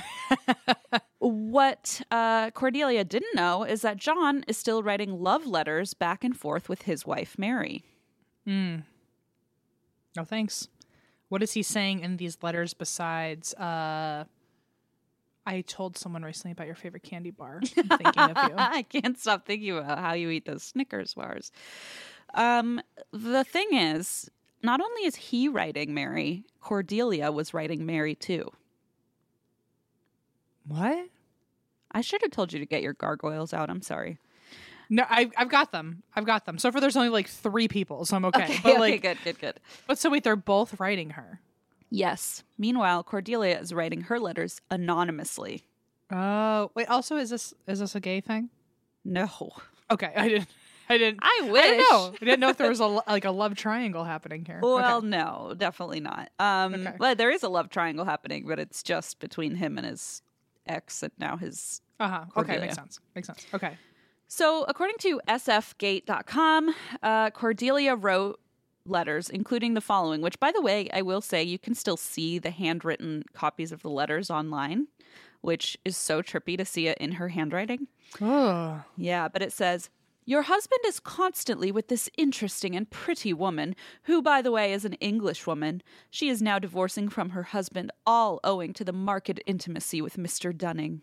So, okay, so is this going to become a thing where... Aha! I figured it out, I think. Okay, wait, are the two of them now conspiring with each other like we've both been burned by the same man? No. Oh, damn it. Okay. She's just writing his ex letters anonymously to talk about how great his new girlfriend is. Okay. She's saying, your husband is constantly with this beautiful woman. Oh, the way I was hearing it was that she was writing to the ex about now a third person. Oh, I'm sorry. No, she's writing about herself. Oh, that's so bitchy. Okay, that's crazy. I thought for a second she was like, help me. How did you get out? Because I need out now. Oh, no. That would be a way better story. But no, she's just writing anonymously. Your husband is with this interesting and pretty woman herself, who's now an English woman who's divorcing from her husband. This is all during their relationship. How so this is nasty. Nasty, rude, mean. Okay. And this woman is like across the country now with a child. Leave her alone. Like, why are you still harassing She's had her? enough. She literally walked out of the picture so you could have them all to yourself. Exactly. She gave him to you. Oh my God. Okay. Gross. So they're both writing to Mary, one anonymously, one being Mr. Dunning, who is probably pining for her again. I don't know. So in March 1898, you'll never believe this, John got his job back. I think I will. Oh.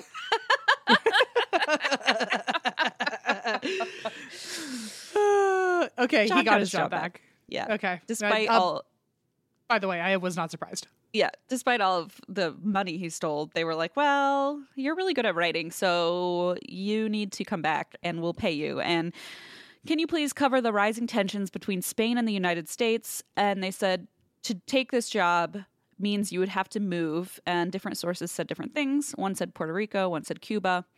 And you'd have to move right away because, as we now know, the Spanish-American War would start a month later in April of 1898. So John, who's already feeling bored and restless and is seeking a thrill and money, gets this job offer and is like, fuck yeah, I'm in and I'm going to move wherever you want me to move. And Cordelia is fucking devastated.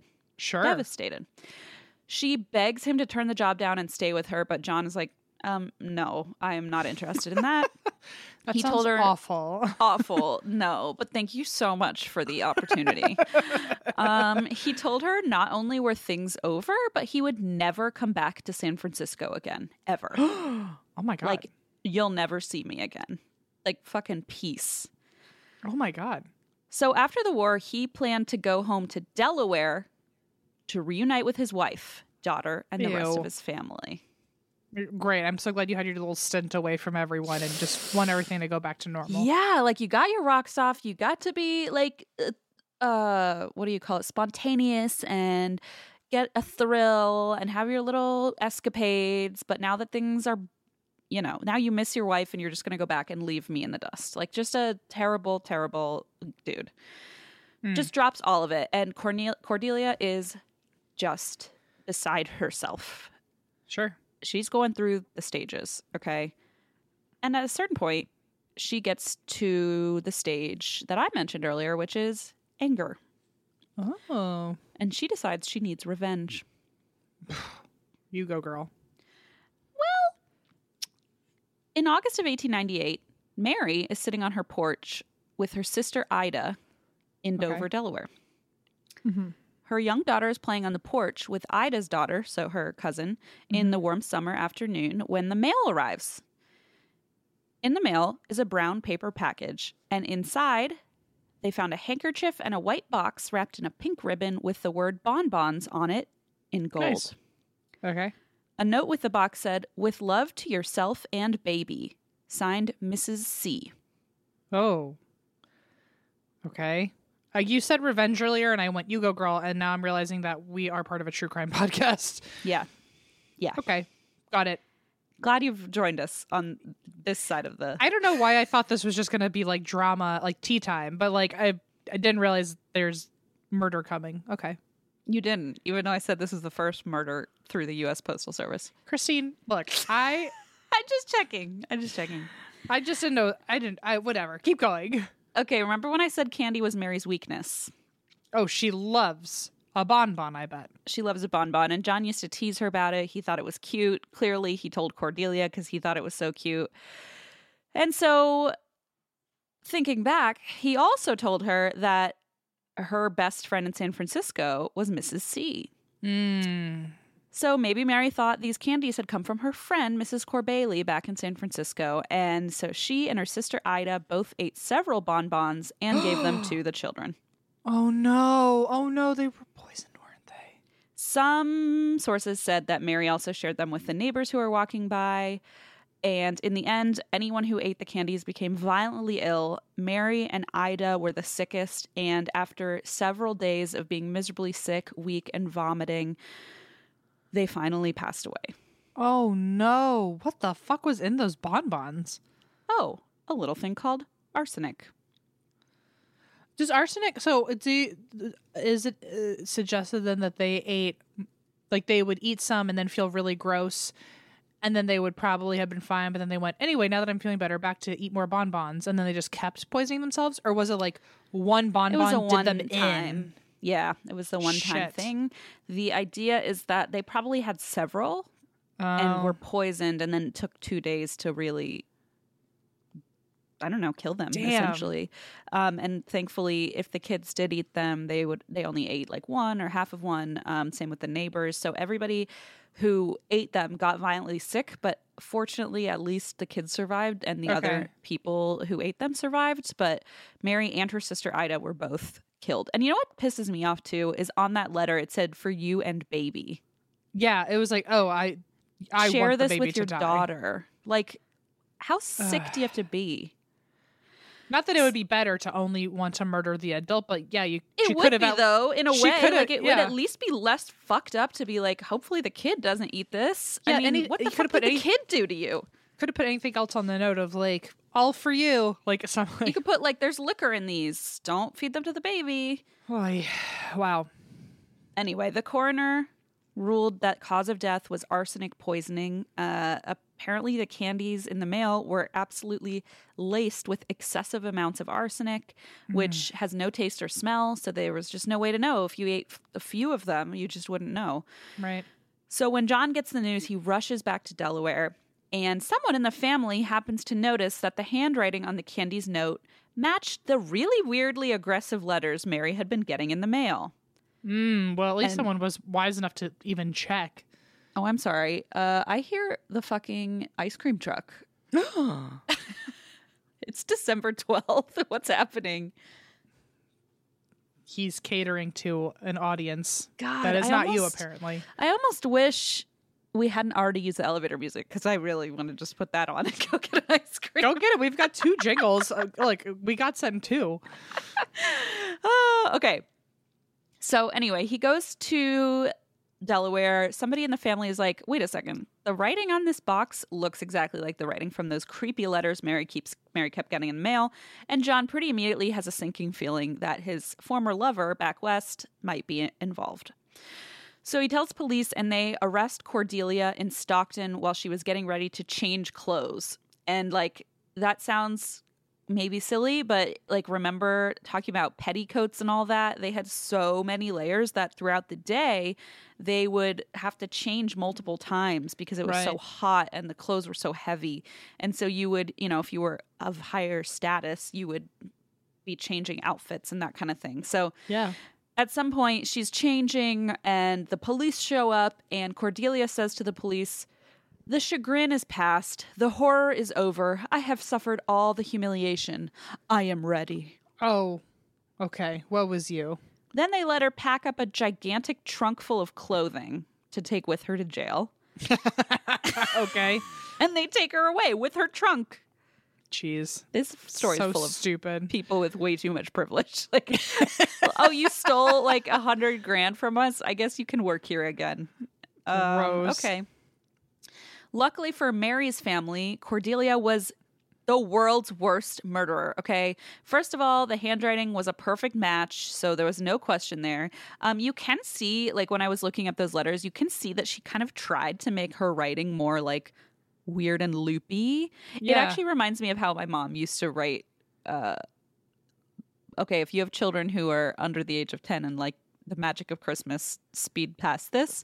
But she would write our Santa letters with like this weird curly font that like now I'm like, that's the exact same handwriting. But she was trying to make it look like someone else's. And that is exactly what her handwriting reminded me of. But the handwriting matched the letters to Mary, the letters she wrote to her friends and family, and the note in the candy box. Wow. So alone, that probably wasn't enough to put Mary behind bars, but she was so much more careless than that because employees at the hotel found wrappers from the candies on the floor in her room where she was staying. And police found the candy seal and the string from the box in the same room where she'd been staying. The people wow, she really just didn't even try. Care. Just did not try. The people at the candy shop recognized her and confirmed, oh yeah, she bought bonbons from us. And even though Cordelia removed the candy store's seal from the box to try and cover her tracks, she forgot to remove the tag from the handkerchief. So God damn it. They went to the store and the clerk who sold her the handkerchief was like, oh yeah, I talked to that woman because she reminded me so much of my late mother. Her face looked so much like my mother that I remember her clearly. Like, oh boy, okay. Wow. So a man at the post office remembered mailing the package. And finally, the druggist who sold the arsenic to Cordelia was like, oh, I sold it to that woman, Cordelia. And thank you. Finally. Yeah, we you. Couldn't figure it out without you. Check. But so they asked, like, what did she tell you? And he said, oh, she told me she was using all this arsenic to bleach a straw hat. Okay. Yeah. Bleach a straw hat. Is that... Yeah. I'm not even going to ask if that's how they used to do it. I'm just going to take her word for it. I mean, maybe not. Sure. So the San Francisco Chronicle ran a story on the murders. It's really wild. You can still see the prints, like the newspaper articles. And of course, back then everything was so dramatic. And so they drew like cartoons of not cartoons, but like they drew hand drawings of what happened. Yeah. Ew, it was so creepy. So the public, having read all this, turned on Cordelia before the trial even started. And so Cordelia's lawyers fought to get the trial to move to San Francisco instead of Delaware because Cordelia had never been to Delaware, and God forbid that the people of Delaware get to decide her fate. So the courts agreed. The trial started in California on September 6th, 1898. And it was essentially Cordelia versus all of these witnesses and all of the evidence. So it's just like a bad time for her. Okay. But what did she think was going to happen? I mean, honestly, she immediately, was like a very unhinged person to be like, oh, your ex left you and now I have to be mad about that so badly that I'm going to kill her and also try to kill your baby so that way we can be together. Right. And from there, I should have been able to see that, like, homegirl was not thinking clearly. Logic wasn't necessarily at the forefront of her mind. Not even a little bit, I don't think. Yeah. I mean, this is like one of those episodes of Snapped on Discovery where it's like, wow, like you took it so far. Something else she had snapped way before she even met that man. Yeah. She was like she walked in deranged. Yeah, she was having a really rough go of it early on, and this asshole just took advantage of that, and then things went sour for other people who had absolutely zero responsibility for any of it, which is just fucking horrible. Like, those kids both lost their moms. It's just like horrible. So anyway, things did not look good for Cordelia, but believe it or not, Cordelia was making the most of it. Okay. She apparently was very close with her jail guards, with several of them. And what does that mean? They gave her a lot of privileges. So apparently they even took her out, this is alleged, took her out shopping in town during the trial. Wow. Like, they just went out and went shopping. That does not sound like it's warranted at all. Keep that trunk full, that clothing trunk she brought. Right. She literally brought her entire closet. What does she need to go into town for from jail? She's having a hard time. She needs a new petticoat and to get her bangs cut. This woman, I can't even imagine. Like, I just feel like everything with her has to be an agenda. I can't. So, yeah. But not really, because this one, she just went shopping and went back to jail. Oh, she's just having a vacation. She's just having a good time. Okay. Yeah. So ultimately, the jury found Cordelia guilty on December 30th, 1908, and they sentenced her to life in prison. She continued to be friendly with her guards and tried to make the most out of her life behind bars, again, with all these privileges they had been giving her. But John, on the other hand, did not bounce back. And honestly, this just makes me really sad for his daughter with Mary, because, like, Mary had already... I can see what you're doing in the reflection of your glasses, by the way. What? It's very distracting. Sorry.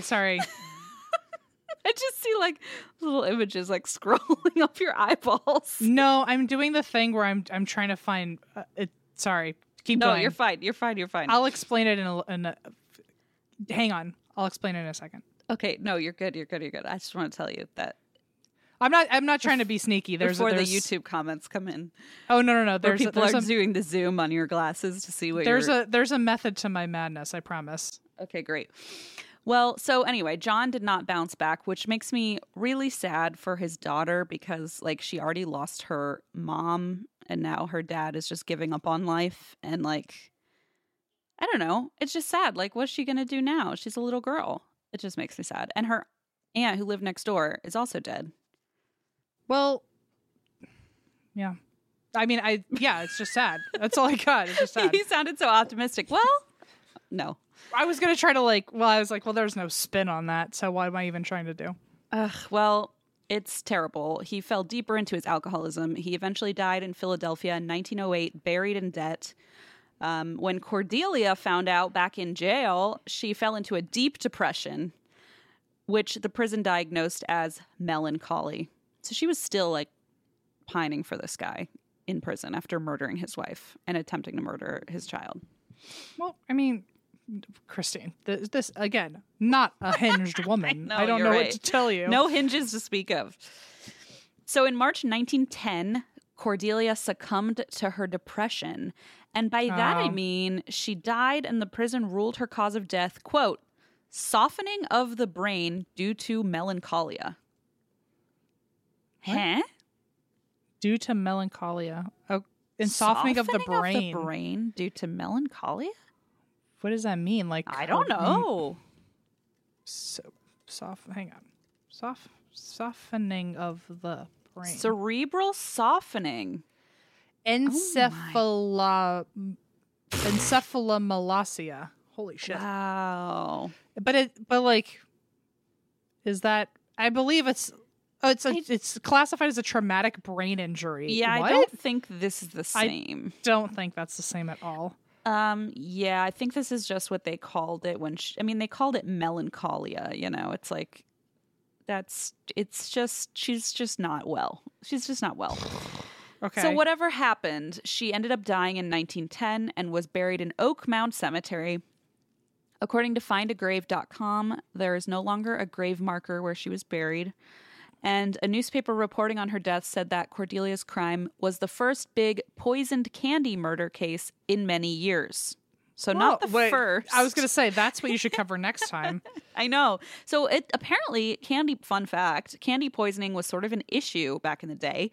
So famously in 1858, a candy maker in England accidentally poisoned 230 plus people and killed 21 when his assistant picked up arsenic from the drugstore instead of plaster of Paris or powdered gypsum, which was what they used to put in peppermints to save money on sugar. Oh, wow.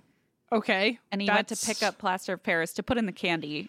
Already like, what? That's and then washed it down with cocaine. I just love that at the drugstore they're like, oh, I thought you said arsenic. I'll put this jar back and you can have the plaster of Paris for your candy. It's like, oopsies. Whoa. Yeah, it makes me wonder what we're not going to have in 100 years where people are going to go, you did what? You probably ate what? We literally just talked about Kid Cuisine like 2 days ago. You're right. Every ingredient in Hungry Man Salisbury steak. In High C, in Sunkist, and anything that makes colors. Yeah. Anyway, so eating candy was kind of a risky move no matter what back in the 1800s. So that is the story, Em, of Cordelia Botkin. Jeez. Okay, well... Terrible people in this story, except, of course, the victims. Well, the what I was looking at in my reflection... Shit, sorry, there's a bunch of ads on. I'll tell you what you were looking at. I could see it through my eyeballs. What? No, I'm just saying. Oh. I'll be the one to make that call. Can you see it in my eyeballs right now? Hold on, let me angle it right. No, it's too blurry right now. So, no, I was trying to find... Because you said that the letters, you could see the letters online... So I ended up just starting scrolling, and the amount of graphics, I'm sure you already knew this, but the amount of graphics that were in the newspapers, of her, like you said, they did like drawings. Mm-hmm. Did you see the one where it's like almost like, I feel like they tried to make her look like it was a pinup or something. Hang on. Oh, yes. Oh, you did see it? Shit. I was like, man, this one's going to be good. I don't know why they did that. Hang on, I guess because she was like a temptress or something. I thought I was like, I had found more because I was like, that's not a letter though. So anyway, I found like a whole website that was like... Wait, let me see. Yeah, did you read it? Okay. No, I was going to wait till after. From which the likenesses given herewith were given out yesterday by the police. They are from negatives taken by a local gallery some time ago, but since they were made, Mrs. Botkin has not changed materially in face or figure. The photographs indicate plainly the woman's excessive vanity and her fondness for posing. It is the hope of the police that publication of such likenesses will lead to the discovery of new evidence in the case. I mean, Jesus. I love how they just like backhand insulted everybody in any woman about what they looked like. Just beyond, and also her posing is like it's literally her with her arms up. That's it. And it's also like a photograph that you went and took from the photographer. Like it's not. Yeah. Like of course she's posing. Like back then, everyone posed for a kid. You had to. Like there was. God. But I mean, like, just. I don't know. I thought I was doing something really different by like finding all these pictures, but you weren't kidding earlier. I didn't know what pictures you had seen. So anyway, I saw all these and I'm just like, there's so many. If you guys just we'll put some of them on Instagram, but if you just search, I just sent a bunch to you. Oh, good. But I mean, like for them to have this many drawings for a story in the paper, like what was the average amount of drawings? Yeah, that I think it happened a lot in these like dramatic stories where it's like because they needed photos, but you can't like put a photo in a newspaper, so they would like draw it instead. So many drawings. I mean, like it's just so many. Like I feel like back in the day, like newspapers just wouldn't have drawings or wouldn't have pictures, and people were fine with that because I would just think, wow, the amount of time it would take to draw that is just not worth it. I think it must just be the big ones, you know. I guess so. You know what was weird though when the Lizzie Borden house though, her newspaper it was completely dry text and one tiny little drawing of her. Oh really? But then again, I guess they didn't know yet who had murdered the family. That's true. It was the paper saying like we're looking for someone, and it was just a picture of her being like this is the new heir to the family or something. Yeah, that's true. Ooh. Damn, I really thought you maybe hadn't seen those pictures. I thought I was really gonna blow your mind. Oh well. No. Look at so this. Sorry. With love to yourself and baby, Mrs. C. They have like the exact letter in her handwriting. That's so gross. It's so gross. Just terrible. Oof, man. Well, that's her fucking story. Man. Yeah. Oh my God. It's those pictures of her posing. They they put them on another newspaper article. And it's the picture of her with her arms behind her and just says fighting for her life. Okay. All right. Jeez. This is I've never seen a newspaper quite like that. Cordelia, what did you say her last name? Botkin. Jesus. Okay, I'm sending you one more. Purveyor of poison. Talk about cartoons of everything. Holy happening. Shit. Right? It's like the border is all cartoons. Someone literally got paid for like 40 images that day. Oh my gosh. Look at how tiny the text was. Yeah. I could barely How do you even read that? Yeah. Again, that happened with the Lizzie Borden newspaper. I was sitting there and like my face was like this close to the paper because it took everything in me to read all the letters. Man, imagine like finding a copy of this at an antique store or something, just like folded up. I wonder if it would even be worth anything. Like, I just would want to have it for history's sake, you know. I know, but I'd be scared to even have that thing in my house. That would freak me out. Anyway, we talked about hula hoops today. We talked about Spud Melon. We talked about butterfly kisses. We talked about this atrocity that is the comics of an old newspaper. Ooh, murder comics. Murder comics, yeah. Yikes. Yikes. Not tasteful. We've covered just about everything today, I think. We sure have. I feel like we've run the gamut. I guess that's it. We got nothing else. Nothing else. Let's go do an after chat and just talk about nothing else, you know? Okay, sounds Although good. Maybe we do another one of those games I have, like the friend games where you like get to know each other and stuff. Oh, yeah. I don't know enough about you. So let's I know you don't. Let's do that for sure. Okay. And that's why we drink. Across America, BP supports more than 275,000 jobs to keep energy flowing. Jobs like updating turbines at one of our Indiana wind farms and producing more oil and gas with fewer operational emissions in the Gulf of Mexico. It's and, not or. See what doing both means for energy nationwide at bp.com/investing in America.